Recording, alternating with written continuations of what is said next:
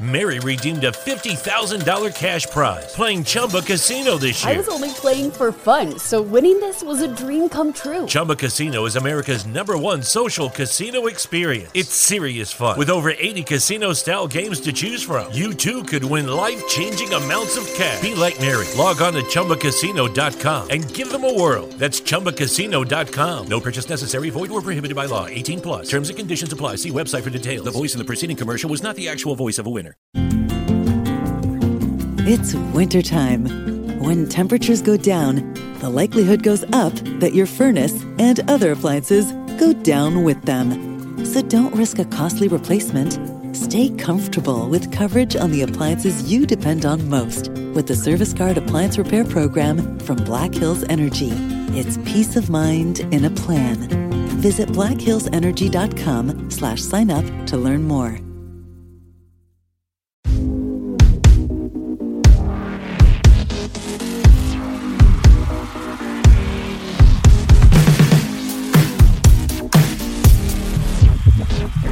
Sends it over to Edward Robles. Go! Insert name FC!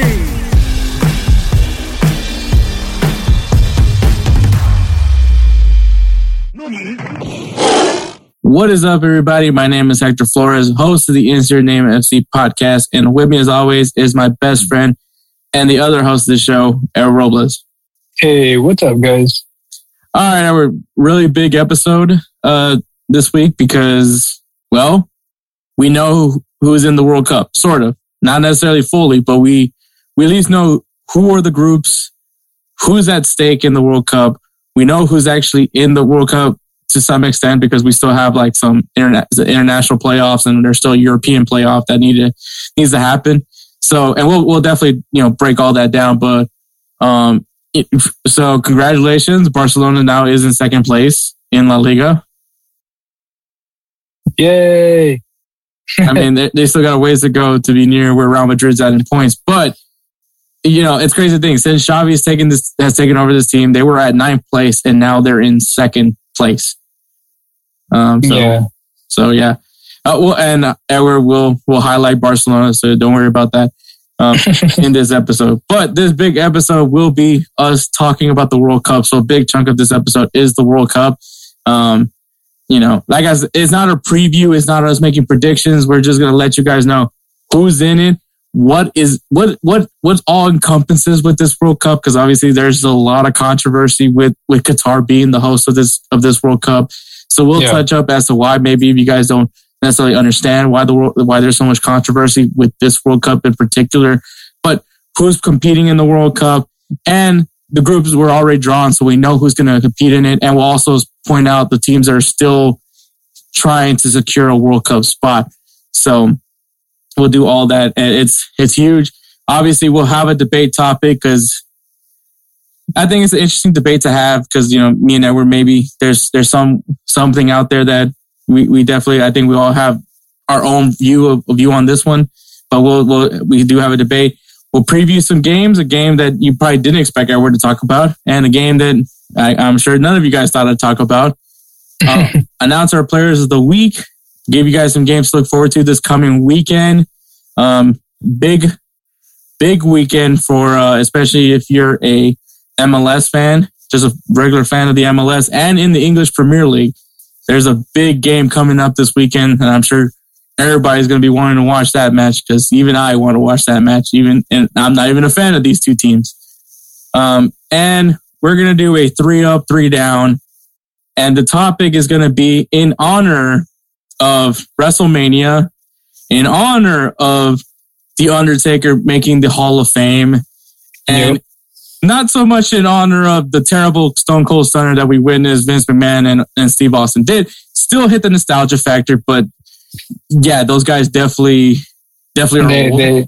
You could tell. The age is showing, but it was still cool to see Stone Cold, drink some beers and then stun somebody. Sort of. Pat McAfee was there. That was pretty cool. If you guys know who Pat I'm sure everybody knows who Pat McAfee is. Everyone probably doesn't know who Pat McAfee. He's a punter he was a punter for the Indianapolis Colts. And now he's just been has an amazing podcast. He used to be with Barstool. Now he's no longer with Barstool, has his own show, but has an amazing has amazing podcast for himself, and now he got to be in WrestleMania. Did some cool moves. I mean, Logan Paul was also there, but who the fuck cares about that one? Yeah. But yeah, so and obviously me, Edward, and Spencer, we all grew up, watching wrestling. We don't watch wrestling now. I don't know. I haven't sat down and watched watch WWE. I think I've gotten glimpses of AEW. It looks interesting, but I don't know. I guess I don't want to say I grew out of wrestling because I think it's fun. I did go to the Royal Rumble when it was here in Houston before the pandemic basically shut us down. I think that was my last huge event that I got to be a part of before, the pandemic shutdown happened. Was the Royal Rumble. So that was pretty cool to see in person. I think you can still respect wrestling. I can't tell you I'm actually like a fan of wrestling. I don't know about you, Edward. I mean, I'll watch it here and there. I'll be honest, not too much like I used to. I'll still try to keep up whenever they bring out like any of the, the old timers. It's cool to see that, Rey Mysterio's tag teams with his kid. Yeah, that's really awesome. Let's try to forget the whole custody ladder match that he and Eddie Guerrero had. That was that was funny. That was awkward. Also, probably not true, but no, it's not. It's not true. But I mean, it was. If I'm not mistaken, it was called a "I'm Your Papi" match. Yeah, no, it was like I'm Your Papi ladder match. The truth or not? No, there was the truth match, and then there was the custody match. So very eventful time for a child. But yeah, so we do have a jam-packed show, like I said.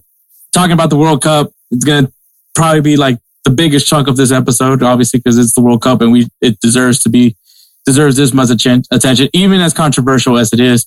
But we'll definitely touch up on all that. So before we do, obviously, me and I, we're going to go ahead and take a break. And then you'll hear this great ad, and then we'll get going with our reaction to the 2022 World Cup draw.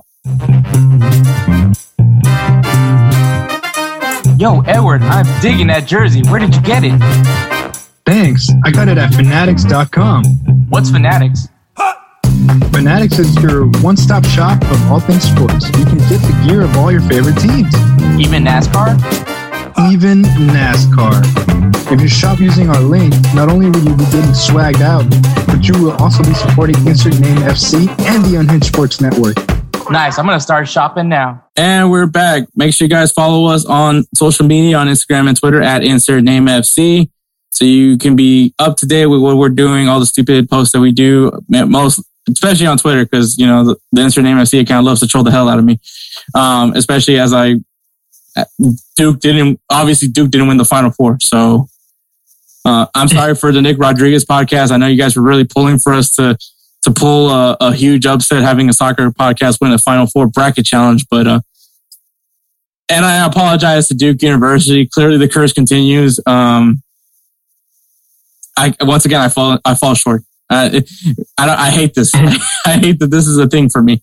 Is that like in the final moments, I don't know. I just screw up. So, but congratulations to, as right now we're recording this on Monday. So literally they're playing the national championship game right now. So congratulations to whoever wins the game. I'm not going to say who it is because I don't want to curse any of them. So I know it's between Kansas and North Carolina. So congratulations to one of y'all. So we'll get to that one. So sick update. Our reaction to the game. What a game, Edward. But yeah, but like I said, man, today we're going to talk about the FIFA World Cup, the drawing, what is going on with the 2022 World Cup. Maybe you guys don't know that it's not going to be played in the summer. Maybe you guys don't know who's in the World Cup. And this is your time to really get ready to know some of these teams. Like I said, this isn't going to be like a preview, a prediction of the World Cup because, we want to do that a little bit closer down the road.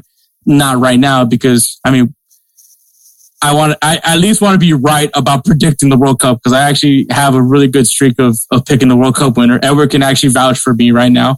That's true. It's true. Picked I've actually accurately picked the winner of the World Cup, like every single World Cup since going back to. Well, I'm not gonna count. I'm not gonna count 1998 and 2002 because I was really a kid, and the other one was because I watched France versus Brazil, and my dad bet $5 that Brazil was gonna win because he's a big Brazil fan, and so I bet against France, and that was the first time I ever won a bet. So you can thank my dad for that one. My dad got me into gambling. And 2002, I don't count it because obviously I didn't know the game that well.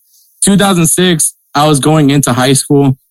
So I understood the game a little bit. I was rooting for Italy the whole time. Edward can tell you I was rooting for Italy the whole time. They won the World Cup. 2010, I said I was rooting for Spain. Spain won the World Cup. I didn't get to watch the World Cup because I was in boot camp. And then 2014, I thought Germany had it. Germany had it. And 2018, I picked France. Edward can tell you, I literally had picked the winner and I got him right. And so humble brag. And so I really do want to keep that streak going. And I'm going to keep with my methods, which is closer down to the World Cup. I'll actually make a prediction. So hopefully my curse is not going to be affected by the World Cup. Pretty much. Hopefully. Hey, Undertaker, which streak continues? The curse or the streak? We'll see. Well, because I was going to say, you don't have that much of a bad luck streak on the World Cup itself, but you do tend to have when it comes to clubs, you have a pretty lousy. You're cursed, basically, is what I'm trying to say. When I make predictions, I'm essentially the kiss of death for clubs. Yeah, I am the kiss of death. The New England Revolution is like the prime example. They were literally the best team in the MLS going into the playoffs, and they get eliminated. So, yeah, I definitely know for sure I'm the kiss of death. But World Cup, I mean, that's a different thing. So I thank you for that spin zone network. Thank you so much.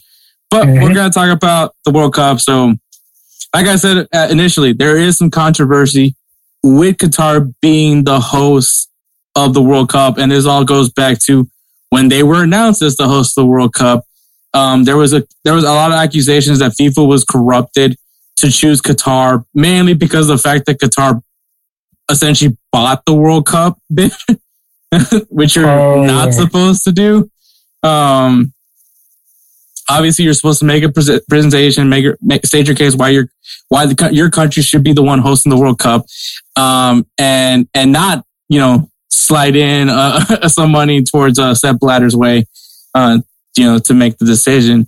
But it happened, and so FIFA ended up announcing that Qatar would be the host of the 2022 World Cup. A lot of people were very unhappy with this decision. I ain't gonna lie to you, I didn't even know Qatar was a country. Oh my God. I was actually surprised at the fact that a Middle Eastern country was... Qatar's in the Middle East, right? Yeah. Okay. I was just thinking about it. I think I was... See, even Edward didn't know Qatar was a country. Well, no, now you're not talking about the country. Now you're talking about geography. Yeah, yeah. I did not do well. I think I was like a C student in geography. But, and clearly it shows. But yeah, so I was like, oh, Qatar, that's random. Which I guess that makes a lot more sense that they bought their way into the World Cup because, I mean, I didn't know Qatar was a thing. Honestly, if I would have to say a Middle Eastern country, it seems like everybody's going to Dubai. I don't know about you. It just seems like the vacation destination now these days. I'm going to go to Dubai, guys. So I thought maybe if there was a Middle Eastern country, it'd probably be Dubai that would have been the host. But yeah, that's a whole other thing.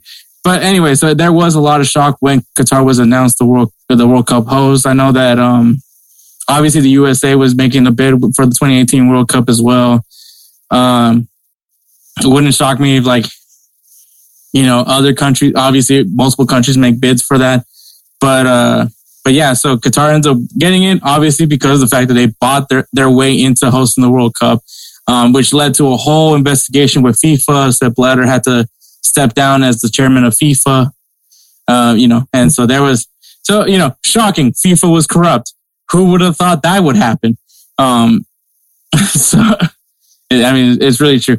But then there was more things that kind of came in. Obviously, how they were going through the whole construction process for not only their stadiums, but other things that they were building around to, obviously because a World Cup is a huge tourist event for those countries that do host the World Cup. So, as they were doing the whole construction to get things ready for the World Cup, people are finding out that there were migrant workers that were working on the construction. Some of them weren't even getting paid, let alone getting the right amount of amenities for this work. So there was a lot of slavery allegations and people were also dying during these constructions. So obviously, that was a lot of, there was a lot of apparently a lot of players basically boycotting. And then even remember, even during the friendlies, the World Cup qualifiers, when they were playing international games and even during club games, they would be wearing those shirts boycott Qatar. Mm-hmm. So, yeah. So because, obviously, so there was those allegations and then Qatar's like, no, guys, look, here's me offering a cup of water to an employee.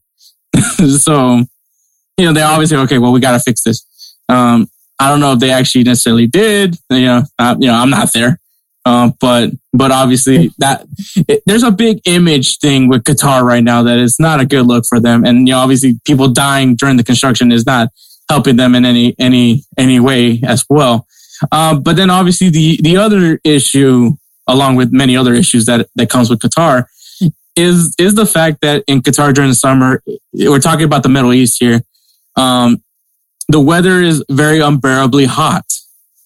So it was going to be very, very tough for these guys to play in the summer with how intense the weather is.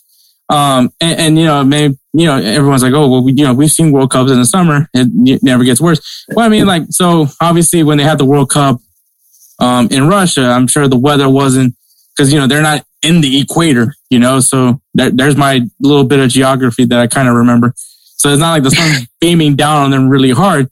And then obviously in South Africa in 2010, well, obviously the sun's not beaming on them. So it's their summer's kind of like a winter. And you probably noticed it because obviously players were wearing long sleeves during the 2010 World Cup. A lot of players were wearing long sleeves, gloves, because it was actually, not saying freezing cold, but it was cold in South Africa during the World Cup. And then Brazil, I don't know, I saw some long sleeves, but I think it was still, it wasn't unbearable weather, but, they played. And, so because of that, because how the weather is just too big of a risk in Qatar, they decided to move the World Cup from the summer to the fall. So they would actually be playing in November, which is really weird. And it's not necessarily like, oh, this is, an old head, World Cup fan that's over here that's angry. And I don't think that's the case. It's just going to be weird because obviously now this affects, regular season play for clubs. I don't know if they're going to stop the season so that the World Cup is played or they're just going to pull the MLS and not care and just keep playing. Watch the second day. Hey, it might be good exposure for the up and coming. Not even just the new generation. This opens up such a big window for the mid-table teams. For the mid-table teams, and then even for the reserves for the big teams. Oh yeah, no, this is so. I obviously that's one thing that I'm really intrigued by is how the leagues are going to handle this. Obviously, La Liga, all the leagues in Europe, all the leagues that would be technically playing, all the leagues would be playing around this time. Actually, the MLS would be near their playoffs.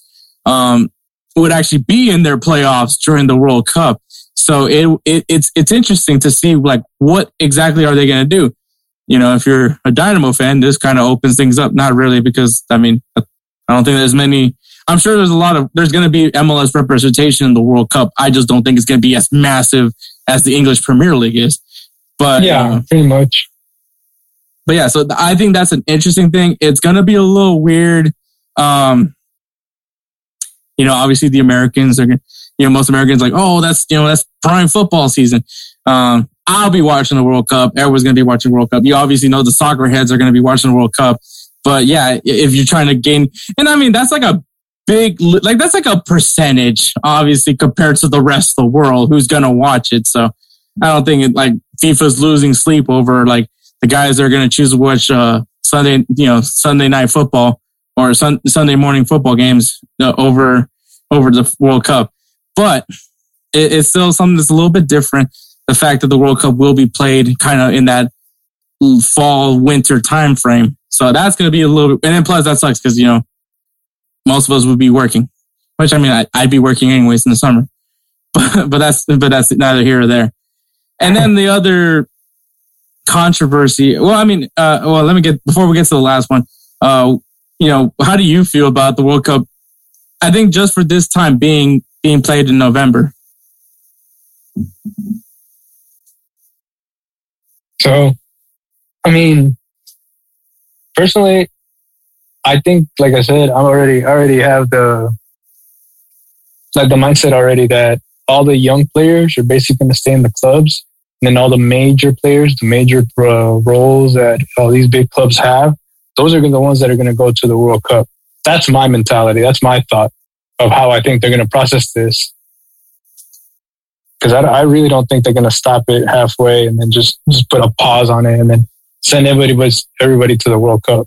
I don't think that's how it's going to go. Mm-hmm. So I'm sticking with what I said about this is where all the young players and, like you said, the mid-table teams to shine right on through to, maybe in that month, like they'll be able to make moves.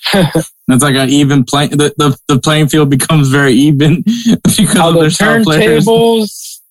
Well. How the turntables. PSG. What are you gonna do? Yeah, exactly. That's your whole team. Mm-hmm. Your whole team, except for Roddy. Your whole team's fucking Xavi Simons. Yeah, Xavi Simons, Verratti, and Donnarumma right now, they're probably the ones that are going to end up playing. That's for sure, especially because, Italy didn't make the World Cup. Mm-hmm. All right. And so the last one, and this is more so towards LGBTQ, which I find it interesting that this is, you make a law to make it illegal because I don't know how you make this illegal. But in Qatar, it is illegal to be homosexual. I don't know how you. this is it's a thought. It's a law, apparently. It's just it's kind of hard to gauge it. Do they have like some? I'm kind of speechless at the fact that there is a law that says you can't be gay because that's not something you have very much control on. So yeah, that's obviously that's a very touchy subject. But Qatar was like, "Oh no, guys, it's okay. You guys can still go and show your rainbow flags in the matches." And then there's a controversial statement made because like the head of security for the Qatar, I guess the security for the World Cup in Qatar, some were being the guy that was leading it in that was saying that he was being told that to what's it called when a teacher takes things from you? Confiscate. There we go. That they were going to confiscate like rainbow flags in protection of the fans, which I thought it's like, dang, is it really that's serious? Which I mean, I was reading a little bit into, not necessarily like read deeply into the law of Qatar's issue with this, but I think that there's like a death penalty involved with. Like I said, I didn't really read deeply into it. I know that there's like a really big punishment, which probably adds more to like the controversy of Qatar having this law to begin with. So yeah, to me, that's definitely a hard thing to try to enforce, and then to to like essentially, and obviously, you know, FIFA has their views of being very open to the game, obviously, because the game is, you know, we say all the things that we've said about this game, that it's a you know, it's a universal language. It's all these things that it's, you know, it's open for everyone to play. And you have this kind of just, you know, kind of what the hell kind of thing. But yeah, so the World Cup, you know, so like Qatar is like has all these things that are definitely not making themselves look good, as a host nation, but everything is essentially, you know, what's done is done. Qatar is hosting the 2022 World Cup. It's coming up. It's going to be the kickoff is going to be November 21st. Whether how you feel about it or not, like I said, I'm not thrilled that Qatar is the host of the World Cup because, well, basically everything that we stated, from just clearly showing that, you know, they bought the World Cup, which is unfair in my eyes, even though there's some more scandalous things that are happening in soccer, and that's just the reality of the game. But it's just the other things, you know, the mistreatment of employees. Moving the World Cup to November is not like, oh my God, you know, the world's over kind of thing. But definitely the way they, you know, the way they treated the guys that have been building all this stuff to make the World Cup a thing. And then obviously, this ridiculous law of being, you know, illegal to be homosexual. So it's just, Qatar just gives me very mixed feelings about it. Am I going to watch the World Cup still? Yes. And that's not necessarily just because like, I don't care. I do care, but I do, you know, this is the game I love. And, I mean, I guess if there is a way to protest it, I would do it, but I do also love the World Cup. So it to me, this is like mixed feelings. Like, I don't know how to truly feel about it, but you know, here we are here. This is where we are. It's going to be in Qatar. Whether we like it or not, they're hosting it. And we're actually, you know, like I said, we're now months away from the 2022 World Cup. And like I said, November 21st, that's the kickoff. The final will be in December 18th. So we're right there. So we're going to go ahead and start talking about who's in the World Cup. And we'll kick things off with obviously the host country. The host country always has an automatic qualification in the World Cup. You know, take it for how you feel about that, but that's usually how things are. And it is the host, Qatar. Qatar qualified for the World Cup as the host of this tournament. I will say though, not about the people of Qatar, but obviously the team. Qatar actually has I've actually liked what I've seen from the national team of Qatar. They looked really good. I think that they were very smart in these past years, playing in Copa America and playing in the Gold Cup, to give themselves a little bit more competition, a little bit more idea of how the other worlds play, other regions play, and you know, North America, the physicality of the CONCACAF, and the finesse of CONMEBOL. I think that was really smart that Qatar did that. And I think that they played very well in both those tournaments. So for me, you know, as much as how I feel about Qatar as the host country, that's one thing. But I think the team of Qatar is actually really good. And weirdly enough, the manager, I still believe is somebody that kind of grew up with La Masia. I believe he was part of the youth staff for La Masia and kind of brought that mentality over to Qatar to build up through the youth system as well. So yeah, there's your first team in the World Cup, Qatar. So the next confederation we're going to talk about is the Asian Football Confederation, or AFC. Those countries are Iran, South Korea, Saudi Arabia, and Japan. From this group, you know, obviously you have a very mixture of different Asian cultures in here. I think if me and Edward were to point out the ones that we can't wait to see, it's obviously South Korea and Japan. South Korea having Heung-min Son kind of leading that front right there, and then Japan, we all know about some of the great players that Japan has. For me personally, obviously Kubo, it was with Real Madrid, but obviously loaned out with Mallorca right now. But so those are the teams that are coming from Asia. Once again, Iran, South Korea, Saudi Arabia, and Japan. In the Confederation of Africa, or the CAF, you have Ghana, Senegal, Tunisia, Morocco, and Cameroon. I know I'm kind of like running through it, but we'll definitely let Edward get to his thoughts of all the countries once I've said them all. But I'm going to go ahead and share my thoughts as we go through it. For Africa, I think the fact that Ghana comes back, obviously missing out in 2018, is great to see them back out there. Senegal, they're the champions of Africa. Had had to play against Egypt to qualify for the World Cup. We had the controversy that happened over there, where you had the lasers beaming at the Egyptian players, and because the game went to penalties. So, but Senegal's in. It does suck that Egypt's not going to be in the World Cup this year, but sometimes matchups aren't fair, and we'll talk about matchups a little bit later when we're talking about UEFA. And then Tunisia, from when I saw them in the African Cup of Nations, was actually really fun to watch. So I can't wait to see what they do in the World Cup. Morocco, obviously Hakimi.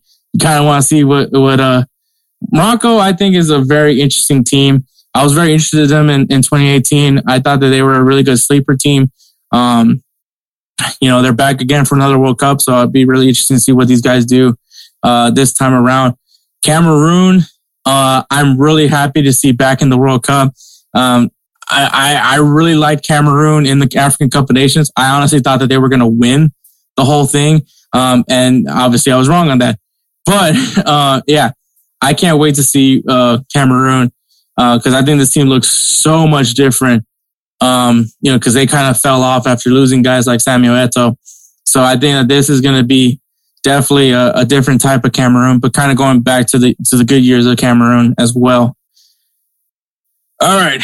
So the home Confederation of North, Central, and Caribbean Association Football, or CONCACAF, we have Canada making its return to the World Cup after so many years. I believe this is actually their second appearance in the World Cup, but Canada looked really strong in World Cup qualifying. I can't wait to see what we're going to see from this Canadian team because of just the amazing players that have been coming through. Obviously, seeing Jonathan David, seeing, Alphonso Davies, seeing Kyle Larin, seeing just all these guys that are making this Canadian team so good. Like, I love how this team plays, and I can't wait to see what Canada does as they make their return to the World Cup. And obviously, we'll see them next World Cup because they'll be part of that trident host for the 2026 World Cup. The next team is Mexico. Mexico has been a little bit. I would say Mexico's has been a little bit underwhelming. They haven't looked like the Mexico national team that we've seen before. But still, they're still good enough to make it to the World Cup. Anyone can tell you that. There's something missing about Mexico. I don't know what it is. I really don't. They still, even when they're not looking as good, they still get results. So that's an interesting thing about Mexico. But, it's not the World Cup without Mexico. That is definitely for sure. Having the Mexican fans out there, it'll be interesting to see Mexican fans in Qatar, but I can't wait to see what Mexico does in this World Cup. Like I said, also they'll be guaranteed in 2026 because they are also part of that 3-country host for the 2026 World Cup. And then the main host of the 2026 World Cup, the United States, they didn't screw it up. They did lose to Costa Rica in the last day of qualifying, but they had to have lost like 6-0 in order for them to not make the World Cup. And they're in it. I know they finished third, but you know what? Like I said from the beginning, as long as they get in the World Cup and get an automatic qualification spot, I'm happy. Like, I'm good with the U.S. making the World Cup. I'm not happy with them losing to Costa Rica the way they did. There is some concerns on that, but they're in the World Cup. So obviously I want to see the best out of the U.S. You guys know how I feel about Greg Berhalter. If there's one thing that's going to hold this team back, in my opinion, I don't know. I don't care what people say. I know people do believe in Greg Berhalter. Unfortunately, I'm not one of those people. I will say Greg Berhalter will be the reason if we do not do well in the World Cup. It's because of him. But it's great to see the United States back in. We're talking about this golden generation of U.S. players. Christian Pulisic, Weston McKennie, hopefully he'll be back. He's aiming to be back by the end of this month. So hopefully we can get him back in shape so we can have him out there for the World Cup. Tyler Adams, Zach Steffen, all these young names, Sergino Dest, have him back. Have Brendan Aronson there. Have a healthy Gio Reyna. Maybe we figure out the number 9 position. Maybe we finally get a guy to step up and be the true number 9 for this team. But it is exciting to see this U.S. team going into the World Cup because I think we're seeing a rise in the U.S. and I like what I'm seeing. So it's great to see them back in the World Cup. Like I said, I get it. You wanted them to be first in CONCACAF. But frankly, I don't care as long as you get that automatic World Cup qualification spot. And that's what the U.S. did. So those are the teams coming out of the CONCACAF. In the South American Football Confederation, or CONMEBOL, you have Brazil, who straight up just dominated this qualifiers and got themselves that first place spot. They qualified way before everybody else did in this group. So Brazil, a very strong team, a very young team, but we'll see what they do in the World Cup. Brazil, one of the most successful countries in the World Cup, having the most World Cups, in any nation. There's going to be pressure for Brazil to see what they do in this World Cup. You have Argentina. We are honestly talking about the last time we're going to see Messi playing in a World Cup. I don't know if he's going to be there for 2026. I highly doubt it. If he does, that just tells you how well he takes good care of himself. But this honestly could be the last ride for Lionel Messi and another legend. So that's going to be the big story with Argentina. Can they do it? Can they do one big run for Messi on his last trip to the World Cup? You have Uruguay. Uruguay is an interesting team. It's a team that I always like to watch in the World Cup. Internationally, I just like watching Uruguay. I think they have a really solid team. Cavani and Suarez is going to be leading that front. So it's going to, I think Uruguay is going to be a really interesting country. I think that's usually my team to be the interesting team. But yeah, Uruguay, they're going to make it once again to the World Cup. Ecuador. This was a country I did not expect to be saying they're in the World Cup, but here we are. Ecuador is in the World Cup. Hey, you know what? They grinded it out and they got that last spot, and that's all that matters. So Ecuador, I'm sure the fans are going to be very passionate, very excited to see their country once again in the World Cup, and I'm excited too. And the last confederation, Union of European Football Association, or UEFA, and we have Serbia, which I don't know about you, but I'm pretty excited. No, I'm not gonna say I'm excited, but I mean Serbia. There's definitely some names in that country, so we'll see what Serbia does. Spain, I think very safe to say a favorite of a strong favorite in the World Cup. This is a team that in 2010 won the whole thing and had that really dominant year with that generation of Spanish players. And you're kind of now seeing this new generation of Spanish players kind of getting their rise. You're seeing something with Pedri. Spain, they got something there in that national team. So it'll be definitely interesting to see what Spain does. Cause I think you could definitely throw in a favorite label on Spain in this World Cup. Switzerland, France. The thing is with teams that have won the World Cup, they usually don't make it past the group stages. We saw it happen with Germany. We saw it happen. With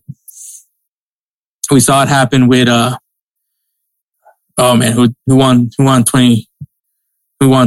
Spain. We saw it with Spain. We saw it with Italy.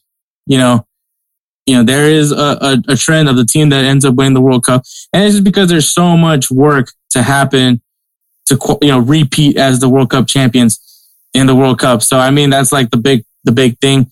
But so can France break that curse? Because, I mean, France is a very young and experienced team. And I think that's a very dangerous combination when you have a good mixture of young players, but those young players have a lot of experience. Obviously, you have Mbappe leading that team.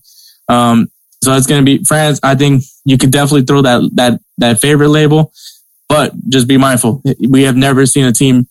We have, at least in my life, I haven't seen a team repeat a World Cup.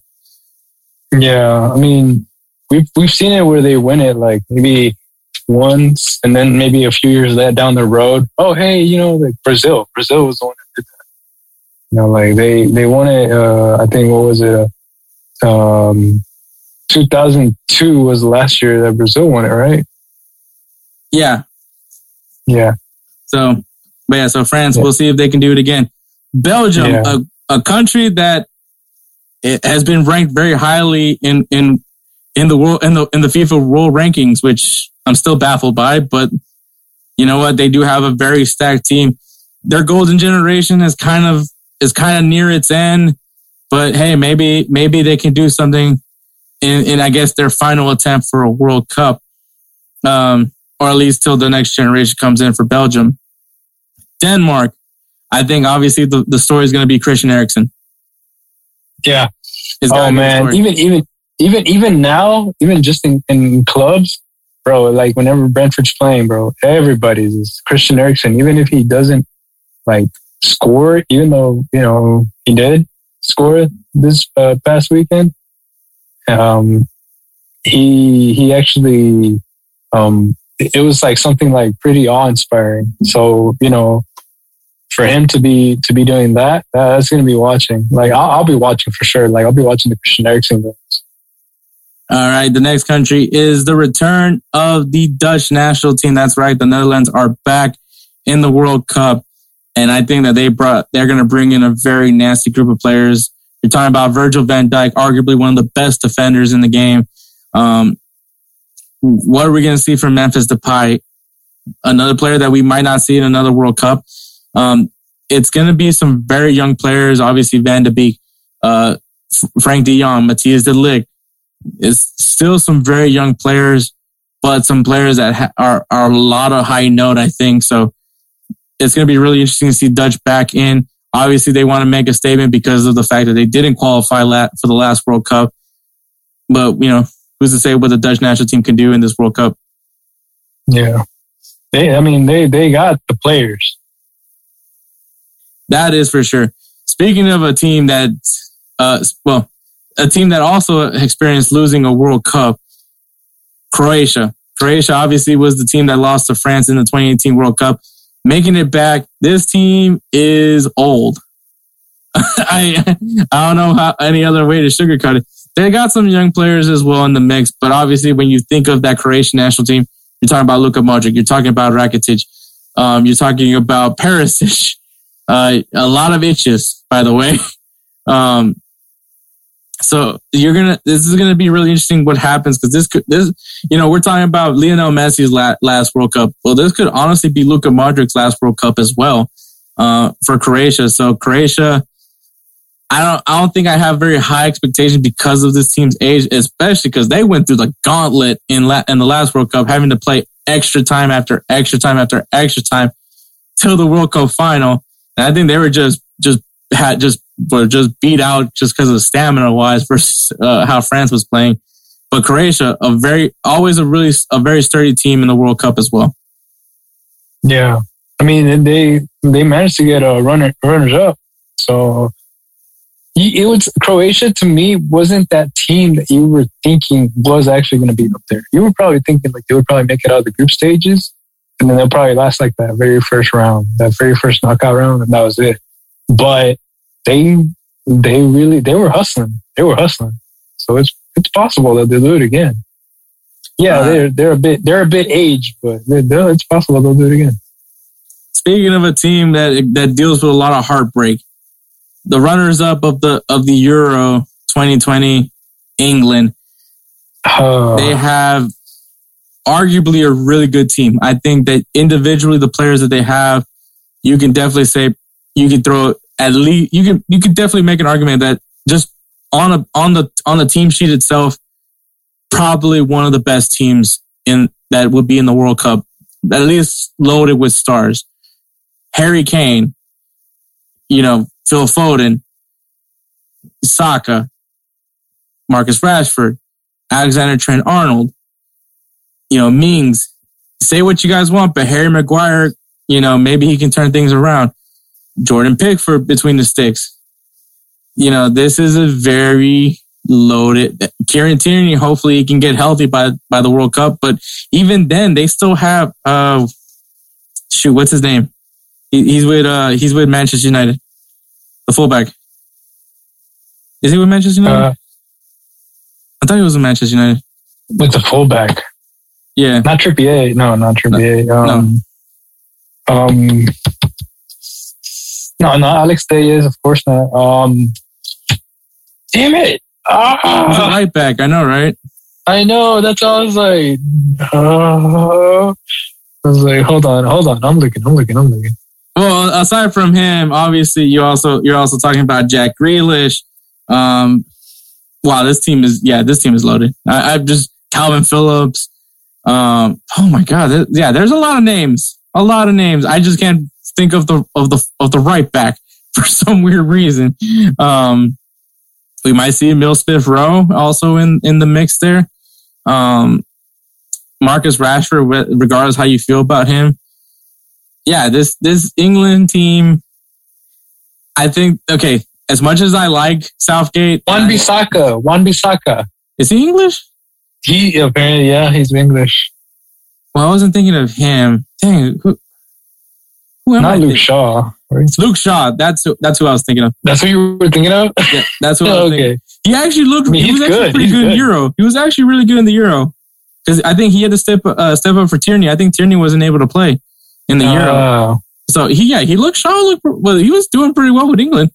Props to him. Maybe Wan-Bissaka ends up taking his spot, but England on paper, I think you can arguably say have like a really good roster. Now, I know people have their feelings of Southgate. I personally do like Gareth Southgate. I think he's done a really good job, made it to finished top 4 in the World Cup, in the 2018 World Cup. Was a poor penalty decision choice away from winning the Euro. So, and weirdly enough, eliminating penalty kicks. Maybe it is Southgate, but I think he's done a really good job to get at least, enough for him to keep his job because, he's made it pretty far. But it's going to be, at the end of it, I think this team is going to be only as good as the tactical decisions that Gareth Southgate makes for this team. Yeah. So, I think, okay, so my thing is with England, they have the squad. It's just that I think what England's not problem, but like what happens with England is like they have so much star power that even if one of them isn't on top of their game, they end up falling like dominoes. Like it's so weird, bro. Like if all of them are on the up and up, if all of them are working together, and they're like their overall rating for the game would be like between 8 and a 10. They all work together. It's like fluid. It's perfect. They play really, really well. But if like one or two are playing like, let's say they get a rating of like 6.9, 6 something, like really low rating. Like I'm talking like FIFA rating shit. It's like they kind of fall down like dominoes. They end up not playing very well at all as a team. So then it just, I don't know, man. It's so weird. Like the chemistry that England has, it's like, it's either everyone's good or even if one or two are bad, it just makes the whole team look bad. Like, I don't know what it is. No, you're absolutely right on that one. But yeah, so England, can't wait to see them. We'll talk about England a little bit further down as we continue with this. Germany, do we really have to say too much about it? This team, well, hopefully they don't try to bring a similar roster like they did in 2018 because they just looked slow. They were clearly not ready for Chucky Lozano and Heung-min Son. So they need to hopefully they're going to evolve. You know, they got Hansi Flick. I'm just excited to see what Hansi Flick does with the German national team. They have definitely a great group of young players. I mean, ignore what he's doing in Chelsea, but Timo Werner definitely looks better in a German uniform. You still got Kai Havertz. You still got, you still Manuel Neuer, another player that we could possibly be seeing his last World Cup. Obviously Kimmich is going to be in the mix there. So this German team, this team, at least they've been very consistent. I think it's because of the fact that the Bundesliga has been very adamant on developing German players.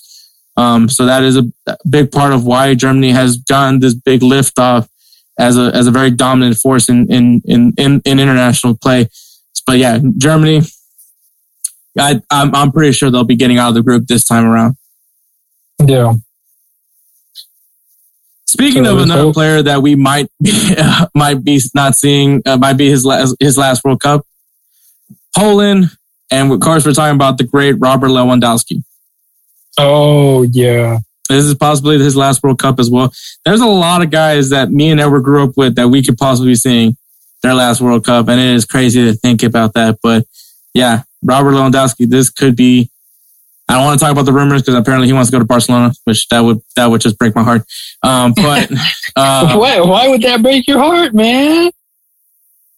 Because that is the best piece you could have, even as old as he is. Think about it. What if you put Aubameyang in one of the wings? Because I mean, with the whole if they get Robert Lewandowski, Aubameyang is done. Yeah, pretty much.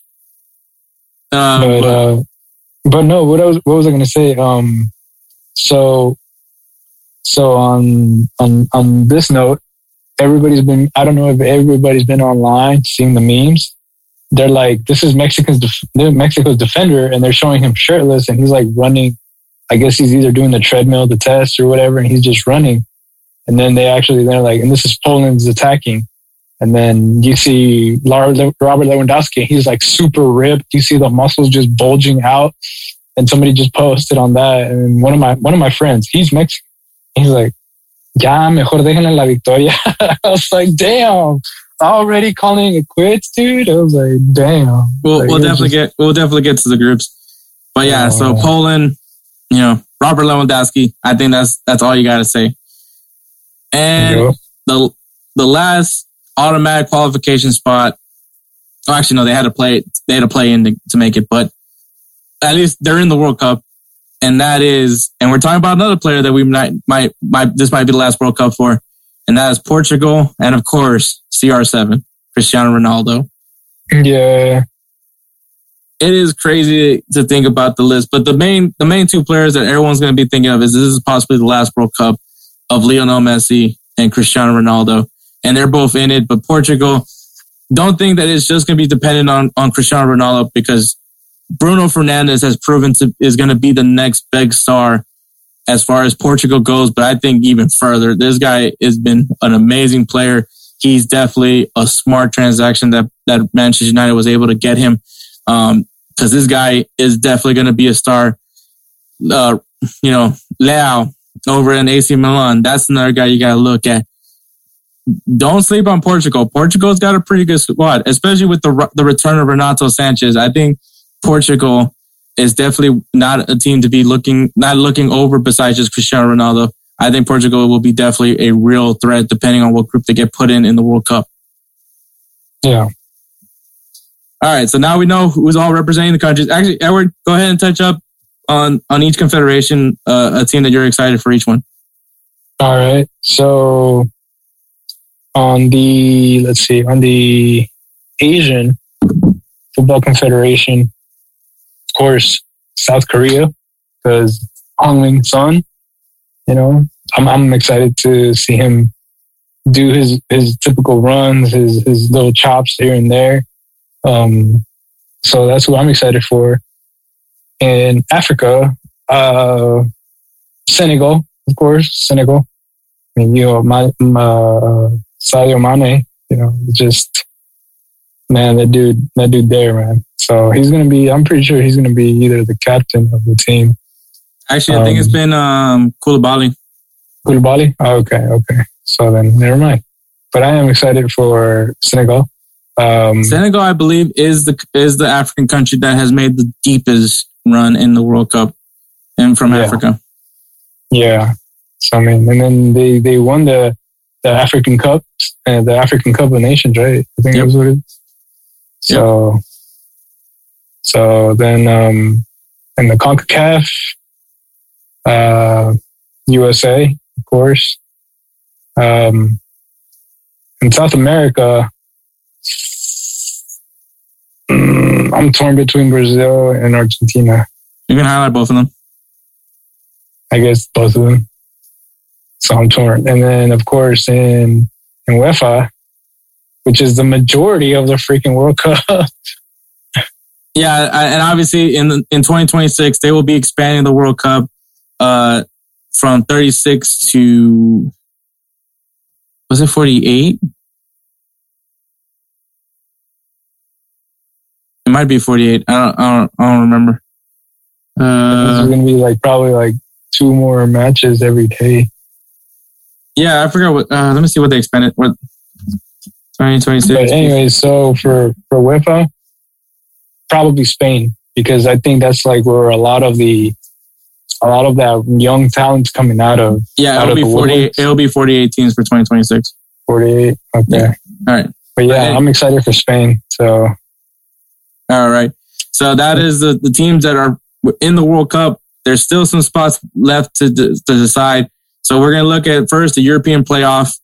So this was the reason why this hasn't been played is because of the fact that I believe had to postpone the game because of Ukraine for obvious reasons.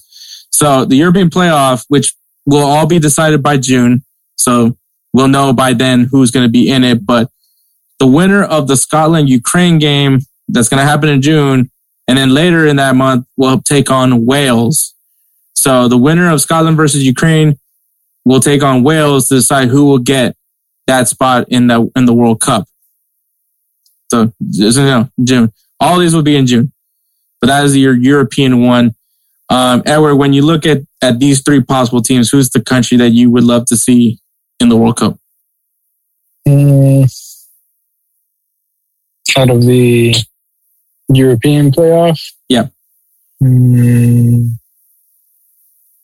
Honestly, being after everything that's been going on in that country, probably Ukraine, because I think that would give them a boost of a positive reinforcement kind of deal. It would give them something to look forward to. Keep going. Yeah, I like that. I like what you said there. Unfortunately, I'm going with. I personally want to see Scotland because of obviously Kieran Tierney. But and then obviously Wales. You this could be Gareth Bale's. Yeah. Gareth Bale's only chance at the World Cup. So because he's never played in the World Cup. Has he never? Yeah, I don't think Wales qualified for 2018. So, and I believe, I don't know. We'll see. Maybe Gareth Bale retires. I don't know. But yeah, so that's going to be decided in June. Like I said, all these games are going to be played in June. Now this, obviously that was postponed due to obviously Ukraine. Now the Interconfederation playoffs, these are the qualifying matches that, if you finish in this position, you still have a chance to play, to make it to the World Cup. So, the winner of the Asian playoff between the United Arab Emirates and Australia, which will be June 7th, will take on the team that finished in that qualifying spot in CONMEBOL, which is South America, which is Peru, which will be June 13th. So just by this one alone, Edward, obviously United Arab Emirates, Australia, Peru, who do you want to see in the World Cup? Well, that one, sir, there.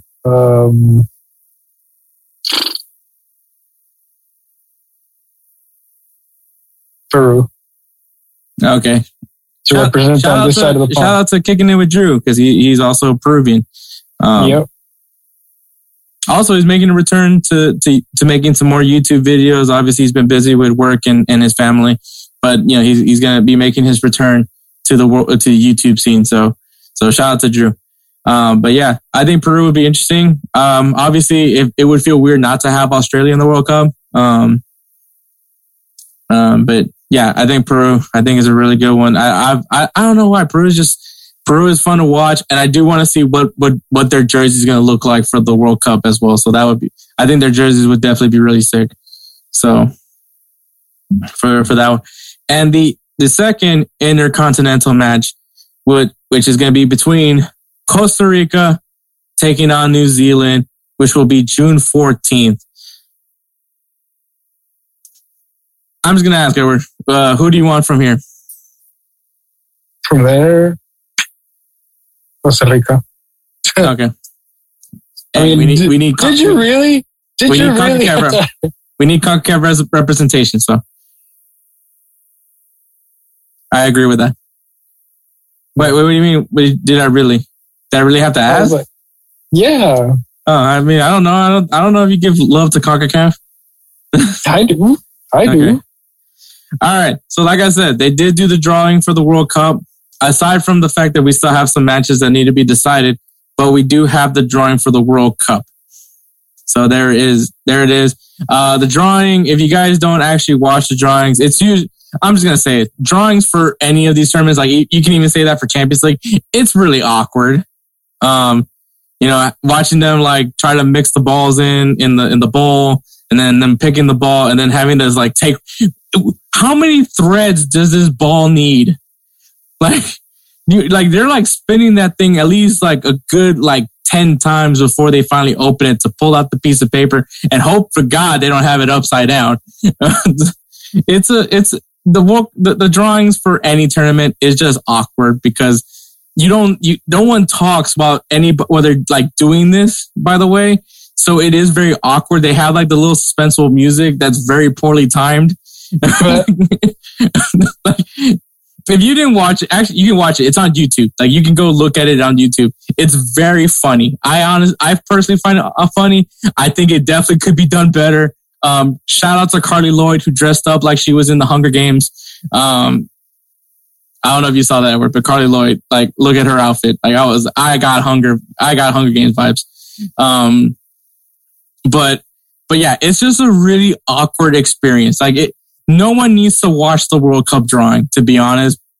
Just let me know who's in it. But I do love the World Cup. As much as I don't care for it, I also love watching it because of the fact that it is very awkward. But yeah, so the drawings were done. They had to explain all the rules as they went. Obviously, team, not European. I mean, you're going to have at least 2 European teams normally. Not saying all the time, but there's going to be at least 2 European teams in each group. Obviously, because there's a lot of European teams. But obviously, they don't want teams from Asia playing against a team in Asia in the group, or a team from South America play against a team in South America in a group. So, but in Europe, as long as it's just 2 of them, 3, that'd be too much. But that's just so you guys know. But all right. So this is the groups for the 2022 World Cup. In Group A, we have Qatar, obviously because they're the host, Ecuador, Senegal, and the Netherlands. Damn. Usually, I'll say this.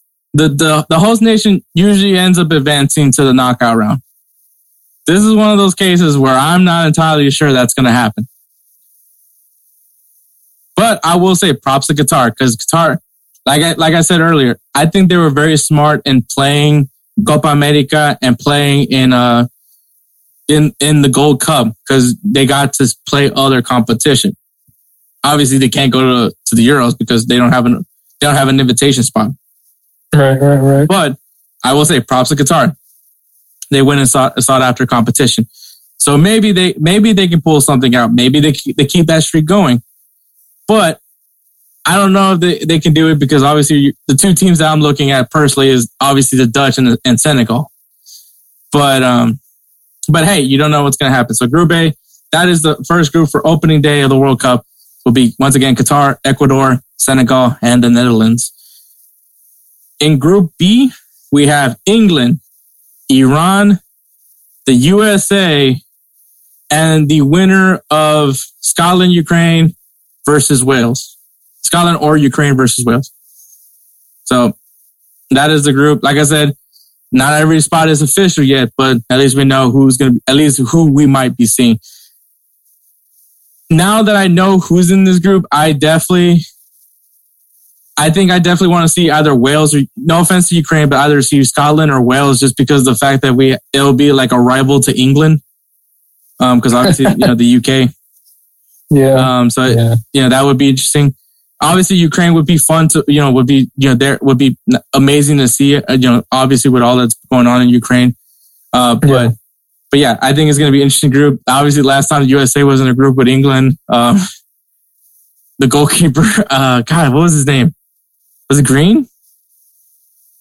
The goalkeeper name from Ukraine? No, from England. The one that gave up that sloppy goal from Dempsey. Oh, I think so. Yeah, it was Green, right? Yeah, never played again. Never played for England again. After that one. Never, ever, ever, ever played again. That is crazy to think. In Group C, we have Argentina, Saudi Arabia, Mexico, and Poland, which obviously kind of a prelude. Yeah. We already, because Edward made his comment about his friends that have zero faith in Mexico. But on kind of, they've been cursed against Argentina. I mean, that is a thing that they've struggled against Argentina. And Poland's no slouch. There's still a chance for Mexico to qualify, I think, depending what happens with them in Poland. But yeah, Argentina, once again, this could be Messi's last World Cup. So Messi's going to be going all out, if anything. Yeah, hopefully his team also is on the same page on that one. Okay, I have this theory. Okay, bear with me. I have this theory. When Messi is not performing at a club level, internationally, he shows up. When he doesn't perform internationally, he shows up for club level. And now think about it. At PSG, he's been dead in the water. So I'm just saying, internationally, he's going to unleash the beast. He might unleash the beast. Okay. All right. There's a little prelude right there. Look at the track record. That's very true. I mean, he did win Copa America. So yeah. All right.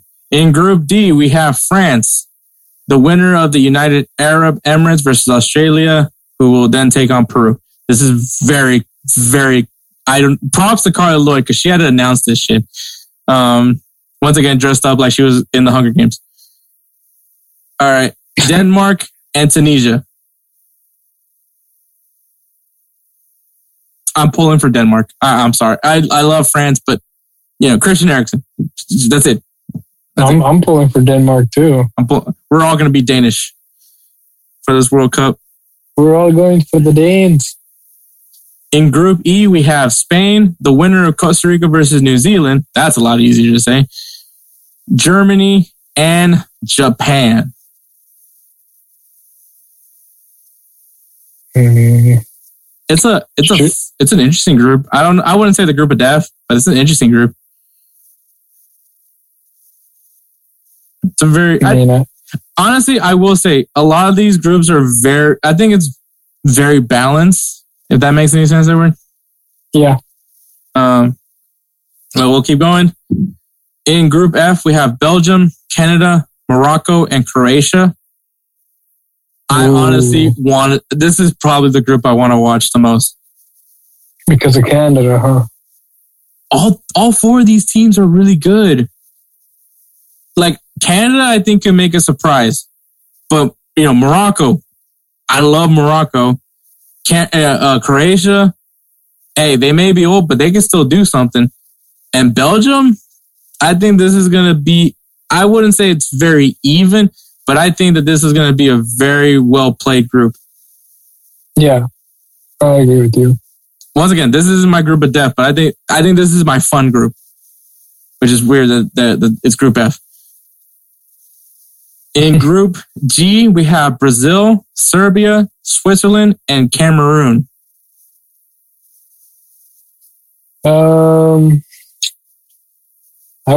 I would have to say Brazil on this one. I mean, we're not making predictions right now, but. And Group H, which is Portugal, Ghana, Uruguay, and South Korea. That's gonna be a good one. That's gonna be a really good group. Honestly, I don't see a group of death here. They all have like you said, they're all very equal. So it's really hard to see. It's a really well balanced group. I guess if you want to throw the group of death label on somebody, it's not even. Maybe it is Group F, but it's not really. Like, I wouldn't say Portugal, Ghana, Uruguay, and South Korea is a group of death. I mean, these are all. I think the groups are really well balanced. I guess Group C. I guess Group C is the group. I think by default might be the group of death. Because I mean, Argentina, very, this could be it could be where Messi just balls out on this one. Saudi Arabia, unfortunately, you might be the odd man out on this one, but Mexico can be really strong. Poland is a pretty strong team. Saudi Arabia could spoil for one of these games. Yeah, I guess Group C could be the group. It's like I don't want to say it's them, but I think it is them. I don't see. I mean, no offense to Group B. No offense, but no, you're not a group of death. It might have to be Group C. It might be, and it's not even like a very confident group of death. It's just that's maybe the hardest group. Maybe.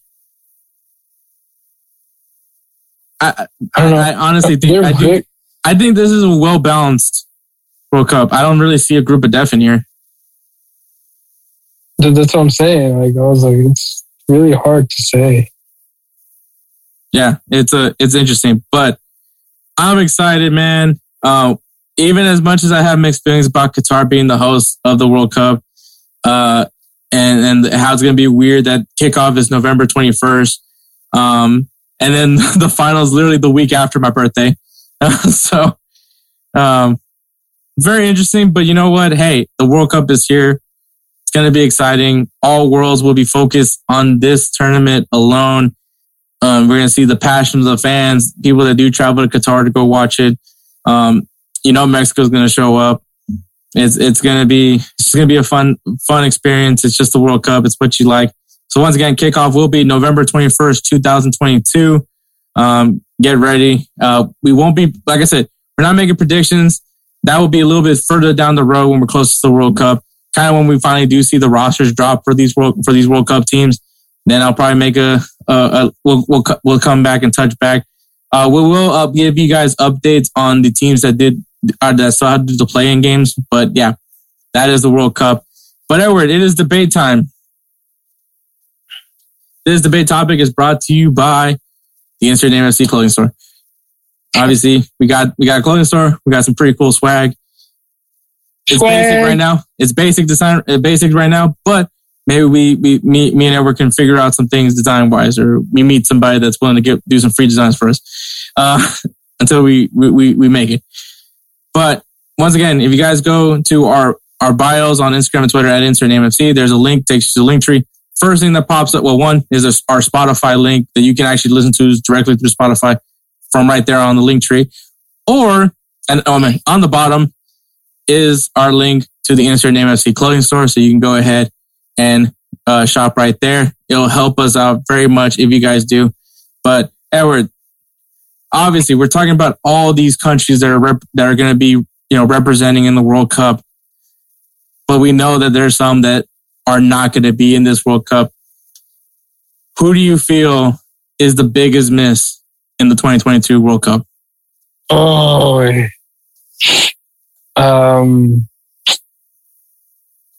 Honestly, I mean, I think maybe you might even think it too, but I think Italy. Wait, who? Italy. Yeah. Okay, state your case. Well, I mean, come on, they're one of the major big teams in the world. They actually have a lot of first team players. They have a lot of people. Like I said, they haven't been big teams. I mean, you got You got players in England. You got players in Italy as well. You got players you got players in France. You got Donnarumma, Verratti, like you said, on PSG. You even got Theo Hernandez. Isn't he in AC Milan? Theo Hernandez is French. Oh, is he French? I'm tripping. Maybe because he's playing in the Italian league. That's why I was like thinking about that. Oh, okay. Whoopsie. Yeah, but no, you do have a lot of good players, and you also have like some young players. Like, I'm not saying like Italy's like a young team right now, but I think that's probably why they didn't make it in the World Cup. But I really think that it would have been a fun World Cup to see them. Okay, that's what I think. That's a good team. That's definitely a good team. What about you? I'm going to say Egypt. Egypt? Okay. And I mean, it just happens to be that they ended up having to play Senegal. It's the unfortunate part, kind of said that there was some controversy with the Senegal Egypt game. And obviously, it went to penalties. We saw the lasers getting hit really hard on Mohamed Salah. Like, I mean, Mexico does it really bad, but oh my God, that was bad. He did miss his penalty. It's unfortunate, but hey, it happens sometimes. Obviously, we didn't have Ghana in the last World Cup. We didn't have Cameroon in the last World Cup. So, it's going to happen. We're going to miss out on those teams. Nigeria didn't make the World Cup, so we're not going to have a really sick jersey from Nigeria because Nigeria brings that fire. So I definitely will say Egypt. I think if I were to have to pick another country, I would definitely say Colombia. It's crazy to think that Colombia is not going to be in the World Cup, and kind of similar to what you said with Italy, there's a lot of big players that are playing in Europe right now that are from Colombia, and to see that they didn't qualify. And obviously, props to Ecuador. They did it. You do the job that you need to do. Shoot, prop to Peru because they got that. Even though they have to do a play-in game to make it, they still got in a spot to put themselves in a chance to get into the World Cup.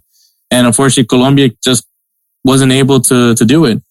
So yeah, Colombia I think it's gonna be weird not seeing Colombia in the World Cup. But Egypt, I think, is just the fact that Mohamed Salah will not be in the World Cup, and Mohamed Salah is definitely a player of note. So, but if you're a Liverpool fan, at least you know that Liverpool will have him during the World Cup if they continue playing. Oh damn! I think this is set out to Kelsey. I'm assuming.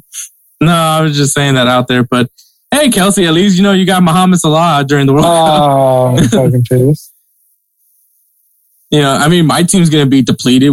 Saka's gonna be. Saka's going to be in the World Cup. I mean, Xhaka, even though I don't necessarily like Xhaka, but he's going to be in the World Cup. Dang, Mohamed Salah's not in the World Cup and Xhaka is. I don't think Jesus, that hit me. I consider that more of a win for me, but still. But yeah, so that is our debate topic. If you guys put down the country that you think is going to be a big mess for World Cup, even if it's Italy or Colombia or Egypt or Nigeria or any other country that you think we're going to be missing out on, share it in the comments. So and then obviously if you guys have a debate topic for a future episode, you can drop it in the comments or you can send us a personal message and we'll give you a shout out on the episode and of course on social media, even if you have some ridiculous username. So that is our preview. Our reaction to the 2022 World Cup draw. And we're going to go ahead and take a break, and then we'll get going with some game recaps. Hey, it's Hector. Yo, this is Edward, and we are Insert Name FC. Listen to us discuss news, recaps, and preview games from across the world of soccer. Catch us on unhingedsn.com on Fridays at 12 p.m. Eastern Time. We will see you there. And we're back. All right, Edward, games to recap. What is your game to recap? So my game to recap is actually, believe it or not, I'm coming over to MLS. and it's Houston Dynamo versus Inter Miami, which Dynamo actually beat Miami 3-1. Yes, Hector, I know you're shocked. Did I officially convert you to the Houston Dynamo? Not yet. We'll wait and see. Damn it. Yeah. But Inter Miami had 54% of the possession. So they had the majority of the possession in the game. And they even outshot them 22-11. But ironically, out of all those shots, on both teams, 5 of them were on point. So, and it's their first away victory since 2020 for Dynamo. Yeah, it's a great feeling knowing, and also kind of not as, I mean, obviously, you know, I got a lot of love for David Beckham and what he's trying to do at Inter Miami, whatever the hell he's trying to do in Inter Miami. Which I found out, right? You know, freaking our legend, our beloved Ray Hudson, he announced his Inter Miami games. Oh man, that's awesome. Yeah, so I got to figure out a way. I think I'll be watching more Inter Miami game like on ESPN Plus, so I can, you know, hear the beloved voice of our sweet Ray Hudson. But anyways, aside from that, yeah, no, the Dynamo played great. It was crazy because they had this ridiculously long weather delay that happened. Luckily, it wasn't like during the match, but it was, you know, they had to wait for a while. And I mean, props to Fafa Pico. I mean, you know, from Miami, playing in his hometown of Miami, and balls out, scores 2 goals, gets a penalty, and scores the goal that really solidified the win. Great road win. Paulo Nagamura. I mean, that dude, you know, his expression tells you what that win meant for the team. You know, Darwin Quintero, once again, being that catalyst in the midfield, being that number 10 for the Houston Dynamo. It's a little bit alarming now that Sebastian Ferreira still hasn't been able to score a goal, being that he is the record transfer signing of the Houston Dynamo's history. So that's kind of alarming. Hopefully he can score a goal, you know, this coming weekend against San Jose, because as much as I am excited still for him, because I know what else he brings, you know, because everyone always thinks the number 9 is only there to score goals. He brings another thing to the game, but obviously his job is to score goals at the same time. So he needs to score some goals, because I think there's a lot of people that are throwing the bust label on him.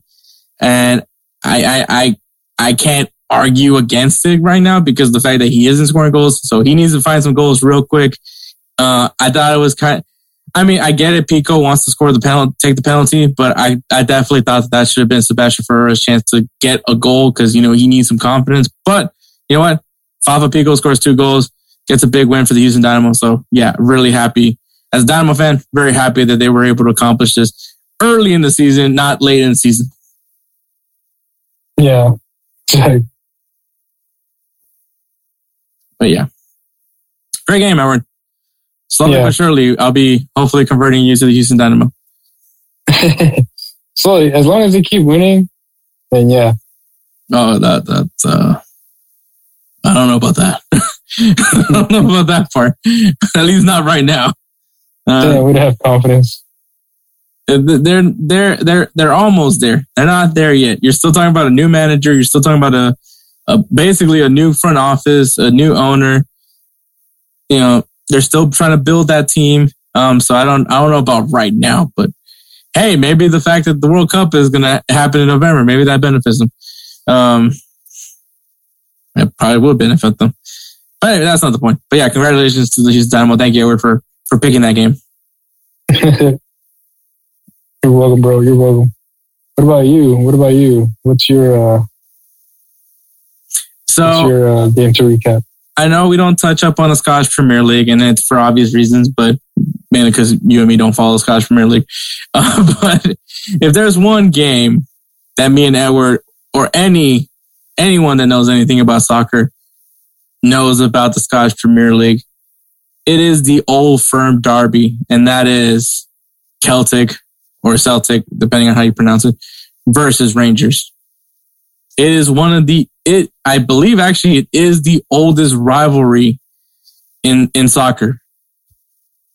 Don't quote me on that one. It feels like it. Especially because the fact is that Celtic ends up winning this game 2-1. Rangers had 61% of the possession. Rangers actually outshot Celtic 15-11, and also outshot them on target 6-5. But why am I highlighting this game? Besides the fact that it is one of the oldest rivalries in the game, it is because the winning goal was scored by none other than the American Cameron Carter-Vickers. That is right, Greg Berhalter. You better call him up along with John Brooks. These men are due. Ever since he got sent over to, you know what? All right. So fun fact, a college student over in Scotland actually asked me to be part of a documentary that he's doing for his school. Asking me about kind of like, violence in sports, which was very ironic that Querétaro Atlas was like literally not that long ago. But mainly in America. But obviously I also touched up on that as well. But he is a Celtic fan. And he is a big fan of CCV. So you hear that? Scotland is rooting for our guy. Well, at least one guy from Scotland. But yeah, so Cameron Carter-Vickers scores the winning goal in this game in the 42nd minute. In a corner kick, got the ball in front of him and just put it in the back of the net. So happy to see Cameron Carter-Vickers doing his thing. Hopefully he gets a club to commit to him, and I hope it's Celtic. And this is how I know how old Celtic is. They are on the verge of winning their 52nd Scottish Premier League title. How many? 52. Gee. And if you guys want some perspective, Real Madrid, one of the most successful teams in Spain, only has I think 34 La Liga titles. Jeez. So let me check on that one. Let me be sure. This is not me flexing about Real Madrid's title count. It kind of is, but not really. Sort of. Yeah, it kind of is. Let's face it, this is going to be me bragging about the titles. Yeah, 34 La Liga titles. So once again, Real Madrid, one of the more successful teams in Spain, in its history of Spain. Obviously, Barcelona also is up there with titles as well. Not saying that Barcelona isn't up there with titles, but 52 titles. Celtic with 52 titles. That is crazy to me, but yeah. So that is happening. So yeah, congratulations to Celtic for beating Rangers, beating the Old Firm derby, against Rangers. It's crazy to think how much has fallen off for the Rangers since Steven Gerrard went over and took over Aston Villa. But all right, players of the week. Edward, who's your player of the week?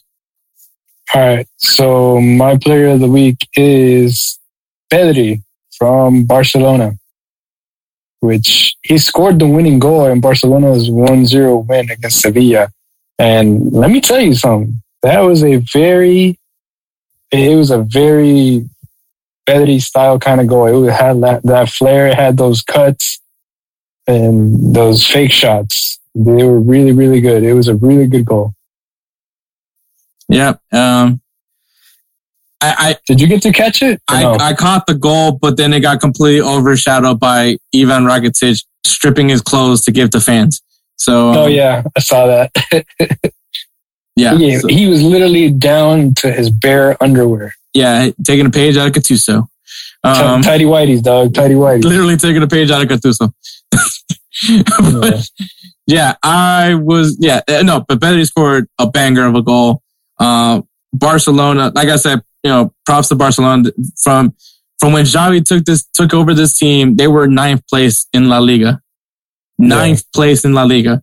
Not even close to the top 4. And since he's taken over this team now, they are now in 2nd place. They still got a ways to go to catch up to Real Madrid in first place, but let's be honest, Sevilla was not anywhere close to Real Madrid at this point.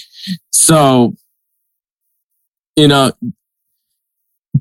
you know what's crazy? Like, even though Edward didn't argue with me because obviously he believes in Xavi, and it's true, and it's crazy that history is basically repeating itself, and now I'm pissed. But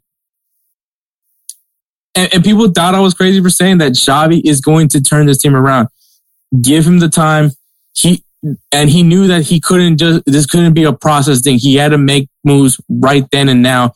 Players that were going to benefit to his style. I told you he was going to do his own version of tiki-taka. We see the tiki-taka, but he just evolved the tiki-taka. The way the game is played now with speed and high balls. And he got 3 great guys for it. Ferran Torres, Aubameyang, Traore. He got himself some of the fastest players in the English Premier League and implemented the tiki-taka. I'm sorry, but props to them. Yeah, it was going to happen. It was only inevitable. So there is that for that part. But yeah, so Pedri, yeah, props to him for being Average Player of the Week. And then my Player of the Week is Beto. He scores a hat trick in Udinese's 5-1 win against Cagliari. Obviously, you score a hat trick, you're going to be automatically my Player of the Week. So props to Beto. Probably one of the few times that you'll be seen in the Player of the Week. But you know what? You never know. All right. So unfortunately, Edward has to step away for a bit. He's got something to tend to. So I'll be, go ahead and lead off with the games to watch this coming weekend. So in the MLS, we have El Tráfico, LA Galaxy versus LAFC. It never fails to disappoint. It never disappoints. I can't wait to see it. Obviously, Carlos Vela versus Chicharito. What else do you want? So, LA Galaxy looking really good this season. LAFC, we'll definitely be seeing that team do some good things, but can't wait to see the game nonetheless. Next game, Charlotte FC versus Atlanta United. Hey, Charlotte FC has been a fun team. The energy and everything like that versus the other exciting fan base, Atlanta United. Definitely want to see how that match looks as far as the fans' perspective. In Liga MX, I got Toluca taking on Chivas de Guadalajara. I think a pretty good match to watch. A little bit biased, I know, but still. And the other game is Monterrey taking on Santos Laguna. In Ligue 1, we have Monaco taking on Troyes. We'll see what Monaco has after, we'll see what Monaco has in store for us in there. And Strasbourg taking on Lyon. That is in Ligue 1. In Serie A, we have Inter Milan taking on Verona and Napoli versus Fiorentina. I think, Fiorentina, even with the loss of Vlahovic, has still looked pretty decent.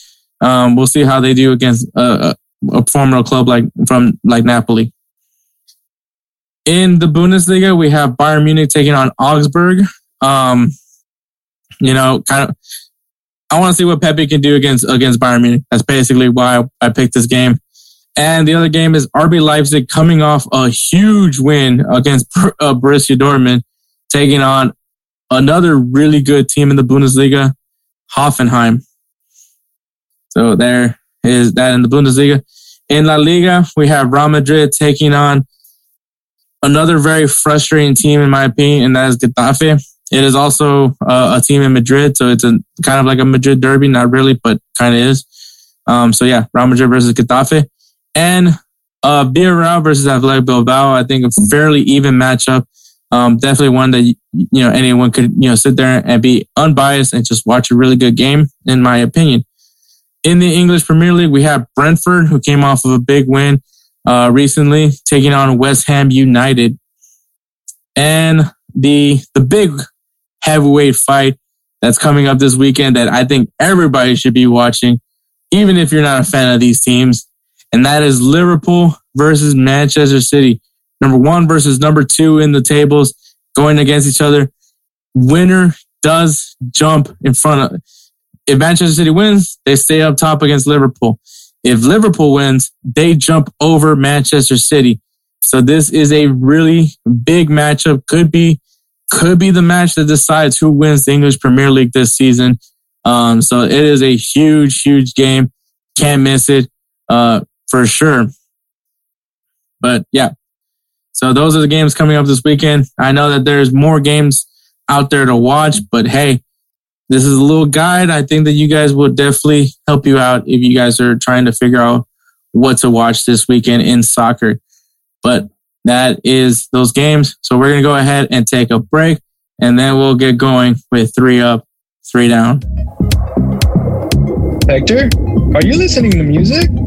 No, I am not listening to music. I'm listening to my audiobook on Audible. What's Audible? Audible allows you to listen to a large library of audiobooks at your convenience. What if I'm not sure about Audible?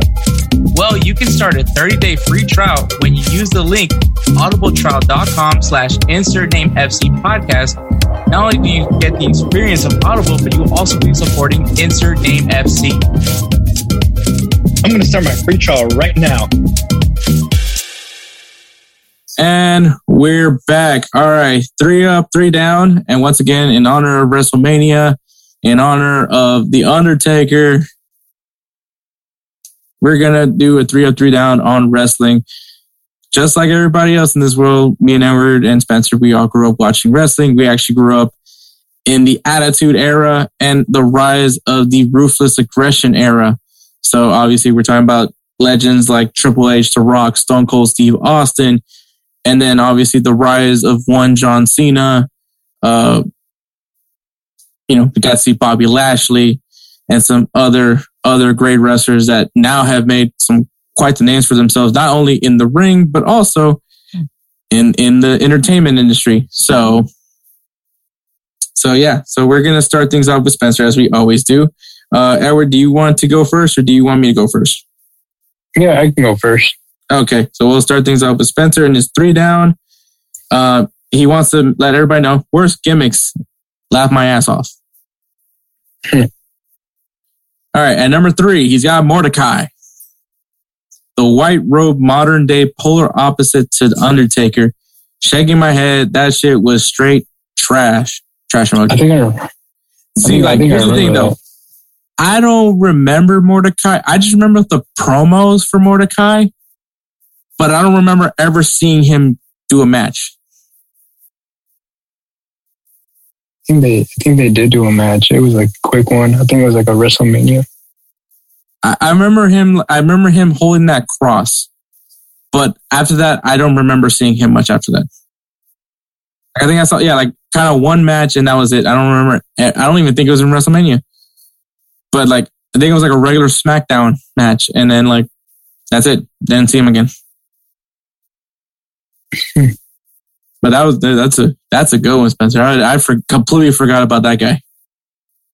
All right, number 2. The Mexicools. They were 3 elite luchadors in the 90s, consisting of Juventud, Psychosis, and Super Crazy. Signed to the WWE in the 90s, they dressed them as gardeners, made them enter the arena on a lawnmower. What the fuck? They were great wrestlers, but the gimmick was cringy as fuck. I agree. I will say sometimes the WWE didn't necessarily know what to do with some of their wrestlers, especially some that obviously have rich history, like the Mexicools. Especially the guys that compete in Mexico and the luchador in that competition, because obviously some great names came from there. Obviously Rey Mysterio, the Guerrero family. But yeah, WWE usually tend not to do well. They go and sign these big name stars from other wrestling organizations, but then they kind of bring them here and then kind of ruin them. And the Mexicools is actually a very good example. So you remember them, Edward? Yeah, I remember. Psychosis is still wrestling. Yeah. And then number 1, Shockmaster. With the glitter Stormtrooper mask and the reinvented Super Shockmaster 8, the luchador mask with the top cut out let a Bert and Ernie hair pop through. eye emoji and intrigue. It's the emoji with the monocle. Yeah. I don't remember that guy. So I don't remember him, but yeah. So that is Spencer's 3 down. Edward, what's your 3 down? All right. So my 3 down is all right. So number 3, the Boogeyman. You remember him? Ooh, that's a good one. Yeah. I mean, mind you, the dude looked like he was jacked. Like he looked like he could actually wrestle. But his whole niche of him being the Boogeyman and him coming in with smoke and then also worms and stuff. And he had like a thing of worms and he would put spell on people with jujus and stuff. Yeah, I was like, it's crazy. I mean, it lasted for a while. Yeah, but it's always interesting when they try to bring in like some kind of, I guess, like different being type, character gimmicks. Like, for instance, right, I don't know if it's still going right now, but, what's his name? Wade Bryant? Oh, yeah. The Fiend. Like, the Fiend, yeah.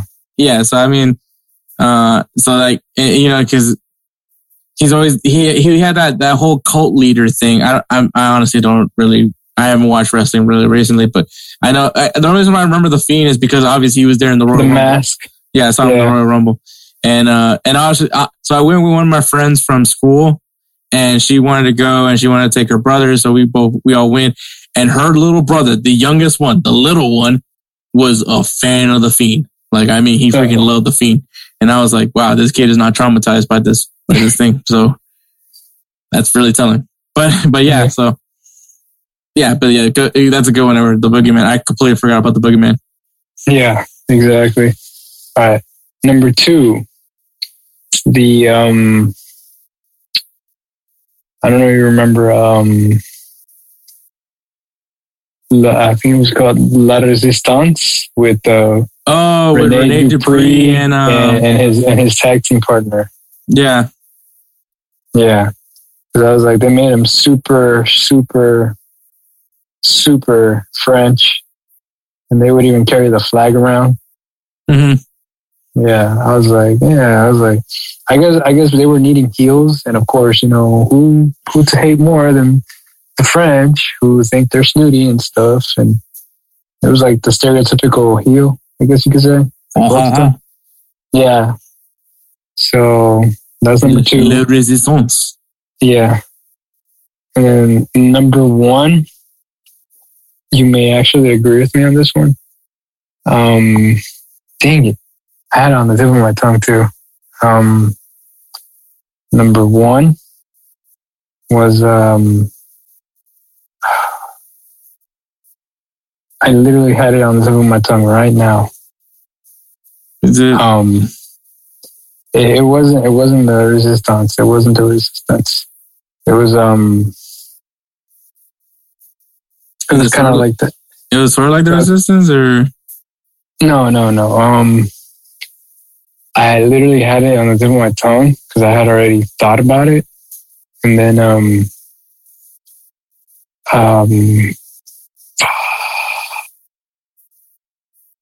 where specifically are you going with this? Okay, here we go.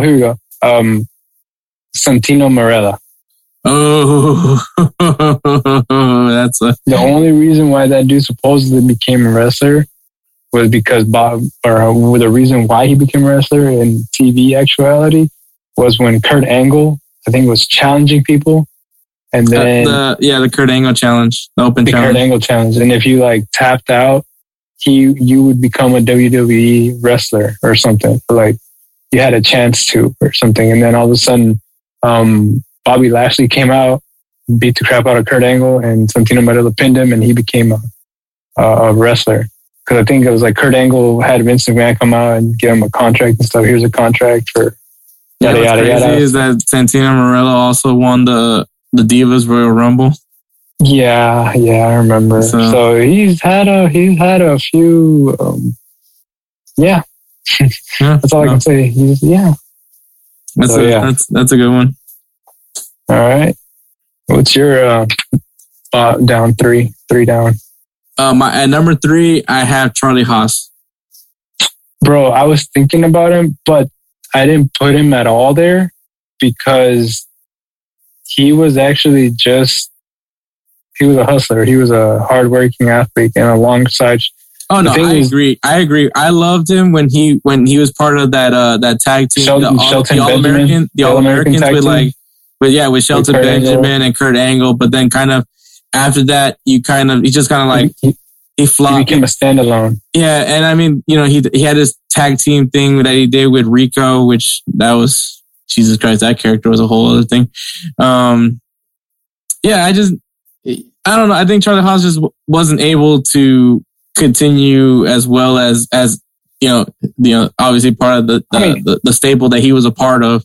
I mean, the thing is with Shelton Benjamin was basically outclouding him because of his natural ability and his daredevil instinct. Like, I mean, come on. Remember whenever he was actually the first one to do that whole run up the ladder and then like do a clothesline? But I think everyone knew Shelton Benjamin was going to be it. You know, obviously being partnered with Kurt Angle, just period. And that's Kurt Angle is like, you know, as much as people hate it, and obviously, you know, hearing the "you suck" chants, you know, that's part of it. But like, he was just a great heel. He was a great wrestler. He was great on the mic. He was obviously an amazing athlete. He's a gold medalist and Olympic gold medalist, but just technically sounded in the ring, amazing on the mic. He was, I think overall, like Kurt Angle is one of the best examples of a great wrestler for the WWE. But like, yeah, to be partnered with, to be under his tutelage, and like, unfortunately, just Charlie Haas just went a different direction. And yeah, he had all the makings to be a great wrestler, but Charlie Haas was definitely a big letdown. Yeah, he was. Number 2, I have Gene Snitsky. Oh, I remember that. With the whole baby thing, what was it with when he killed Kane and Lita's baby? Yeah. And his whole thing was, I didn't do. I feel like they just didn't have anything for him after that. Mm-hmm. Like after he did his thing with Kane, like they just didn't know what to do with him, and then they made him shave his beard off and shave his head, and good God, that was disturbing. But I just never liked him too much. I was like, who the hell is this guy? So yeah, Gene Snitsky. Yeah, just that's all I gotta say for him. And my number 1 is Scott Steiner, aka Big Papa Pump. Oh yeah, I just never liked the guy. Really? I was just like, I don't know. I mean, I think maybe because he feuded with Triple H a few times, and like Triple H is another good example of a good wrestler, even though maybe Vince McMahon kind of favored him a little bit more than others. But yeah, I just never liked Scott Steiner. I didn't care too much for his gimmick. Like I don't think he was has the biggest pump out of everybody. I think there was definitely guys that were more stronger than him, or at least like had, you know, obviously better muscles than him. And that was also back when, I mean, steroids was massive during that time in the WWE. It probably still is now, but I mean, it was massive in that time. No, now it's easier to get bigger with just mass gainer. Yeah. But back then it was like nothing but steroids. But yeah, so that's my 3 down. And then Spencer's 3 up. Number 3, The Rock and Kurt Angle. Yeah. I mean, the most electrifying... Was it the most electrifying athlete in the entertainment? I don't know, but The Rock has had an amazing story. Obviously, comes from a big wrestling family, and then goes off and now is a movie star. So, but you know, he definitely, I think The Rock has one of the best stories of you know, never to give up, because obviously he was part of the University of Miami, won a national championship with them. Didn't play for the team, but won a national championship with Miami. Didn't make it into the NFL, got cut in the Canadian Football League, and then gave wrestling a shot. And then that literally what made his career. So, and then now he's a movie star. And he actually has the common sense to not continue on with with the Fast and Furious series. Because that needs to end. But yeah, now he's a huge, massive star. Might run for president. So, but Kurt Angle, kind of all the things I've already said all I needed to say about Kurt Angle. I think Kurt Angle is an amazing wrestler. He can be a great heel. I don't know about a babyface, but definitely could be a great heel. Everyone hates him enough. And once again, when he walks into the arena and you hear the music, you already know you're going to say you suck. It's very contagious. Yep. At number 2, Undertaker, Kane, Triple H, Sting, Bret Hart, Ric Flair, etc. Damn, this is a tough one to narrow down. I can see. Yeah. I can see that Spencer really was really excited about this list. But yeah, those are great wrestlers. Also, most of them are Hall of Famers. Yep. When Sting went to the WWE, it was such a letdown. I think it was just because it was like not in his prime years. Yeah, he was already like, out the door. Yeah. They just wanted him for his name. Yeah, he's definitely one of the big names in wrestling. But yeah, obviously Undertaker, legend, from Houston, Texas. Kane, he's now a mayor. Yeah, he's like a mayor. He's a politician. Triple H, we all know what Triple H is doing. Actually, I think he just announced his retirement from wrestling. Yeah, it's not that he wanted to. It's just, yeah. Bret the Hitman Hart, Ric Flair, someone that doesn't know how to retire. I don't know if you ever. Well, I don't. You have ESPN Plus, right?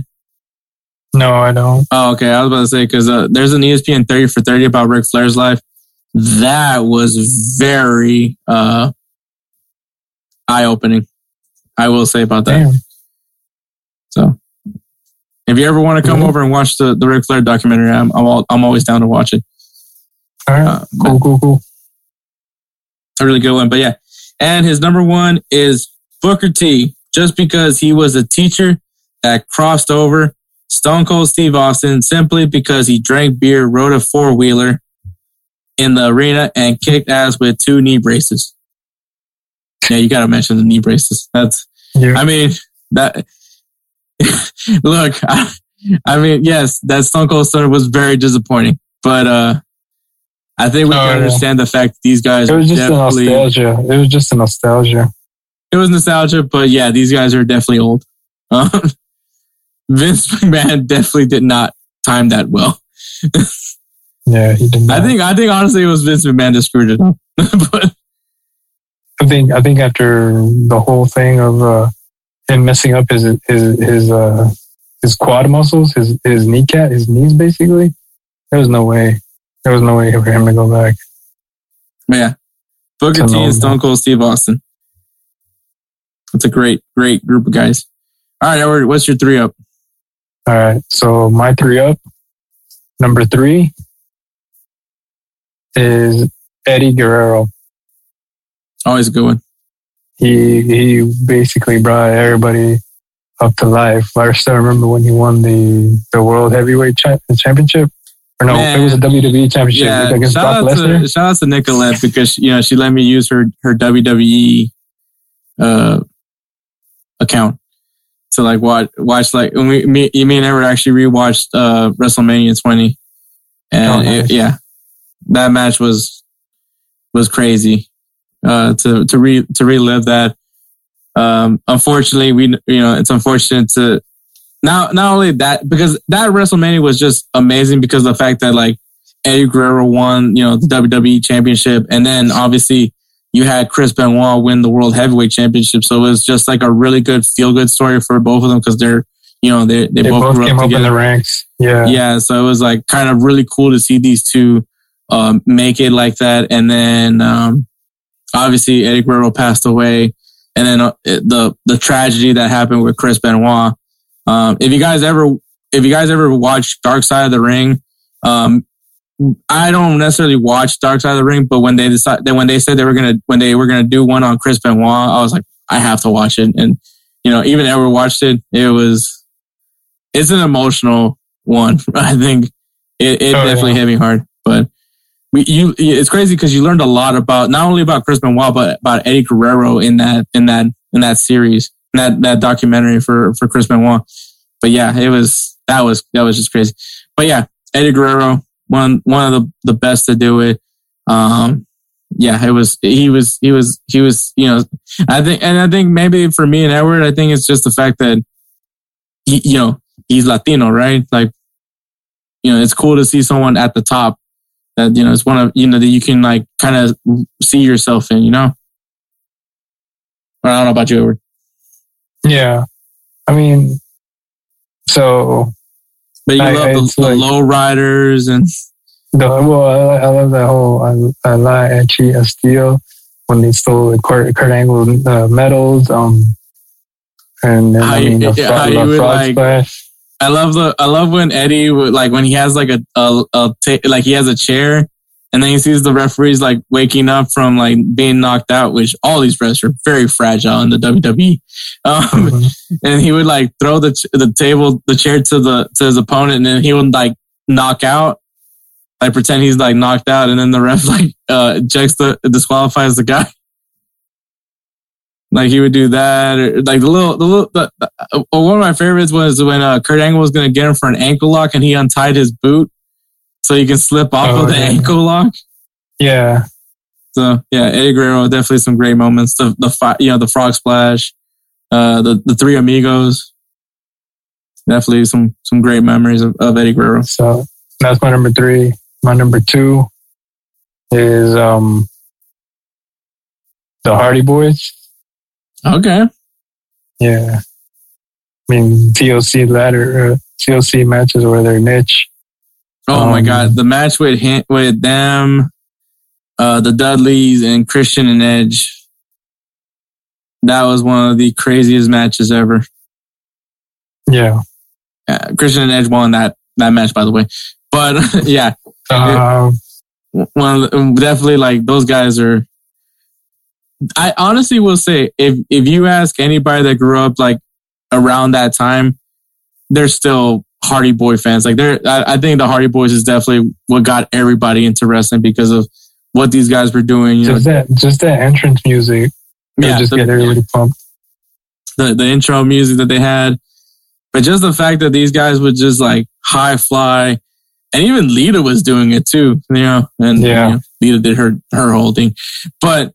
Yeah, these guys were like just high flying, jumping off the top rope. Obviously, you got freaking Jeff Hardy doing the crazy swanton bombs. That was like the coolest tag team. I think there's no way anybody hated the Hardy Boys. I think that was like the consensus was everyone loves the Hardy Boys. There's no way you hated them. Yeah, exactly. And then my number 1, technically it's like my number 2 because it's technically like 2 of them for number 1. It's The Rock. The Rock, of course, because that is my favorite all-time wrestler. And then The Rock and Sock Connection. Mankind.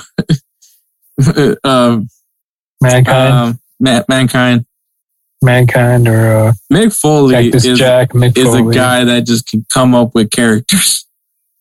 Yeah. Dude Love, Cactus Jack. The original Cactus Jack. Yeah, exactly. Not you, Travis Scott. Yeah, I mean, those were the days. That was badass every time. But what happened is, I still remember it was the mandible claw with the sock, and as soon as they would just they would turn around. And there's another reason I hate Santino Morello. Oh God, yeah. Copied that off of Mankind. But anyways.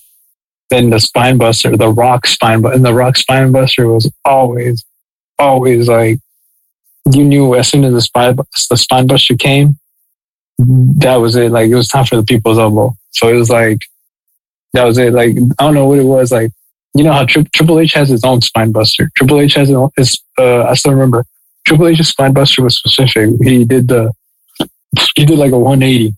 He basically would grab him and then carry them a little bit to basically pivoting on to one side, onto the other. That was Triple H's spine buster, and he still stayed kneeling down.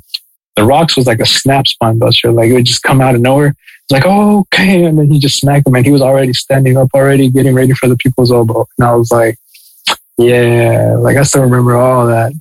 It was awesome. But yeah, those are my number 3 up. All right. My 3 up. And number 3, I have Shelton Benjamin. Nice. I think Shelton Benjamin, honestly, and Edward can tell you this, I freaking love Shelton Benjamin, especially when he went solo. Oh, yeah. Unfortunately, that weird gimmick about his mom, that was awful. But I mean, what he was doing, and honestly, I think the moment I was sold on Shelton Benjamin was when they did the first Money in the Bank match. When he did climb up, when he climbed up the rope, me and Edward, we both were like, damn. Because that was just cool. It was no one thought about doing that. And I think just because, I think at that level, especially in the Ruthless Aggression era, is like where you got introduced to true athleticism. Not saying that you didn't have that in the Attitude Era, but I think you're talking about like true athletes came in the Ruthless Aggression, like Brock Lesnar, Batista, Randy Orton. Like, these guys were not only physically strong, but these guys were super athletic. Like, Brock Lesnar is huge, and this guy's doing like freaking a 5-star press, like jumping off the turnbuckle. So these guys were like athletes. And so Shelton Benjamin was kind of, part of that. Unfortunately, obviously he left the WWE. He ends up going to Japan, making a real big name for himself, gets back into the WWE and is the guy that everyone thought Shelton Benjamin would be. So yeah, Shelton Benjamin, to me, was just so much fun to watch. Yeah, he is. I mean, I'm pretty sure even now. And number 2 is the Heartbreak Kid, HBK, Shawn Michaels. And I think it's kind of like the bias because he's from Texas. But I think, because, he's still, even though like he was from like back in the days of wrestling, like, the 80s and the 90s, but like, to still have that flair, in the Ruthless Aggression era, I thought was really cool. Like, he was still like gonna have like the glamour, the sparkling and all that stuff. And I don't know, I just like that his finisher was the Sweet Chin Music. Like, I like when he was like starts like amping everybody up and then does that little and then the guy is out. Oh yeah. And I think he was part of some really great matches as well. You had his feud with Triple H. He was part of that WrestleMania with Chris Benoit and Triple H as well. That right. Match. So he's been part of some great matches. It's crazy that he hasn't won, that he's never won the WWE title in a while. Like, he actually never won the title. Yeah. Well, I mean, in the whole Ruthless Aggression era, he never lifted a championship title. Or at least the heavyweight championship. So it's crazy to think that, but yeah, Shawn Michaels to me was like, and I think so good with the mic too. Oh yeah. So yeah, HBK. And my number 1, and I think Edward might be surprised by my number 1, but I'll see his reaction. The Legend Killer, Randy Orton. What? No. Bro, really? Yeah. Wow. Well, one, I wasn't trying to go with like the obvious like top wrestlers because I think everyone would put them on their top list, but like Randy Orton, that I even though he was part of that Evolution stable, like you could see what Randy Orton had it. Maybe like that was the reason why it will. Especially, when you learned about like the reason behind Evolution, which was Triple H was trying to get Ric Flair his confidence back, but he wanted to help groom two future stars in the WWE, which was Dave Batista and Randy Orton. Right. And, job accomplished, by the way. But yeah, Randy Orton, like he was, cause he was the future of the WWE. A lot of people saw, obviously he comes from a wrestling family. His dad, unfortunately, his military career didn't pan out that well. But, and he's still a big name right now. He's the ultimate heel. Like, he found what makes him good, and he does these crazy RKOs, and now that's a meme. So that also helps to make him my favorite wrestler too.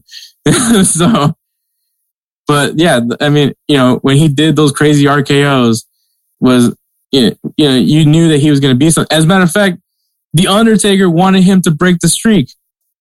Yeah, he did. The Undertaker wanted to handpick Randy Orton the streak. Unfortunately, they gave it to Brock Lesnar. Yeah. So, which I thought would have been like the ultimate way to solidify Randy Orton's career. Yeah, especially as a legend killer. Mm-hmm. But then what made it bad was the fact that they tried to bring in like his dad into it and made him like a cheat, and he wasn't actually like a legend killer. Like the issue was that they pushed him too early for the World Heavyweight Championship. And that was something that was said, like that even Randy Orton said, like it was too early for him to be like the World Heavyweight Champion, and because he couldn't handle that pressure, and that's why they quickly gave it back to Triple H, was like because he wasn't ready for it, and then then they made the push for Dave Bautista, and the rest is history. But Randy Orton, obviously he then after that he was able to better himself and then made himself an even better wrestler. And I think you look at him now and it's crazy to think that, he's still in it, I mean, obviously he takes good care of himself, but still like Randy Orton is still a big star in the WWE. Yeah. But yeah, no, I knew I was going to surprise you with that because I know Edward was such a big Randy Orton fan. When we were younger. Even now, I would still probably say my special move would either be the People's Elbow or the RKO. There's a video of Randy Orton when he was doing when he was doing a match with Roman Reigns. So like Roman Reigns, his one of his special moves, one of his signature moves is him doing a foot stomp on the person's head. Oh yeah. So, and obviously he jumps up high and then like does the stomp. And so the plan was to have him like leap really high to do the stomp, and then Randy jumps up and does the RKO on him. Oh, that's right. And Randy Orton was so happy that he nailed the RKO that he forgot he was supposed to pin him. Yeah, he was just running around, I think. And he was just like, yeah, and then he's like, oh. Yeah, so I thought that was a really cool story about Randy Orton. But yeah, Randy Orton is my number one for sure. Okay. You surprised me there, sir, but it's a good surprise. I definitely will say an honorable mention. I would say it's Edge. Yeah, true. I think for sure Edge. I think we've all said, I mean, Spencer gave like a shit ton of names. But yeah, I think that's a really good list. But yeah, so that is our 303 down. That is episode 83. Want to give a shout out to the Belly Up Podcast Network. Check out their website, bellyupsports.com. They're always throwing out some articles out there. Hey, baseball season's coming. They're going to start writing up some articles on it.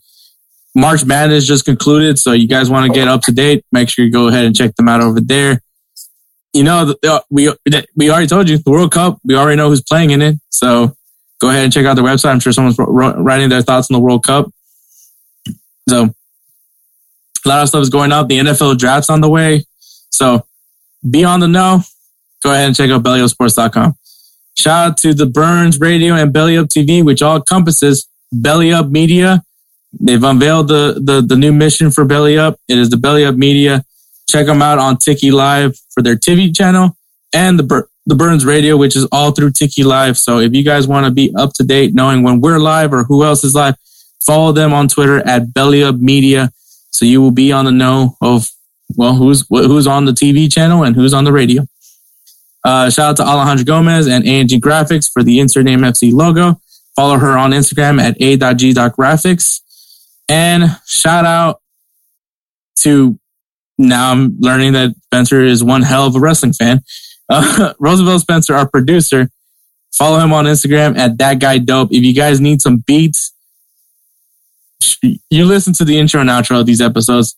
Get Spencer to knock out some great stuff for you. I highly recommend it. So follow him on Instagram once again at ThatGuyDope.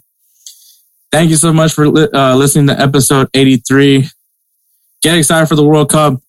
It's almost there. We're months away from it.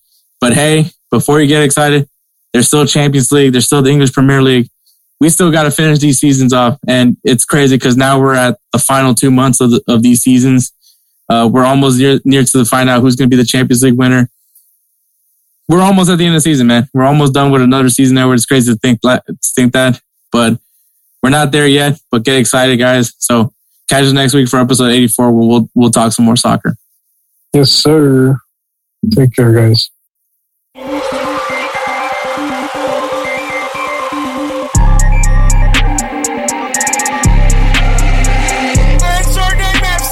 Rock with you.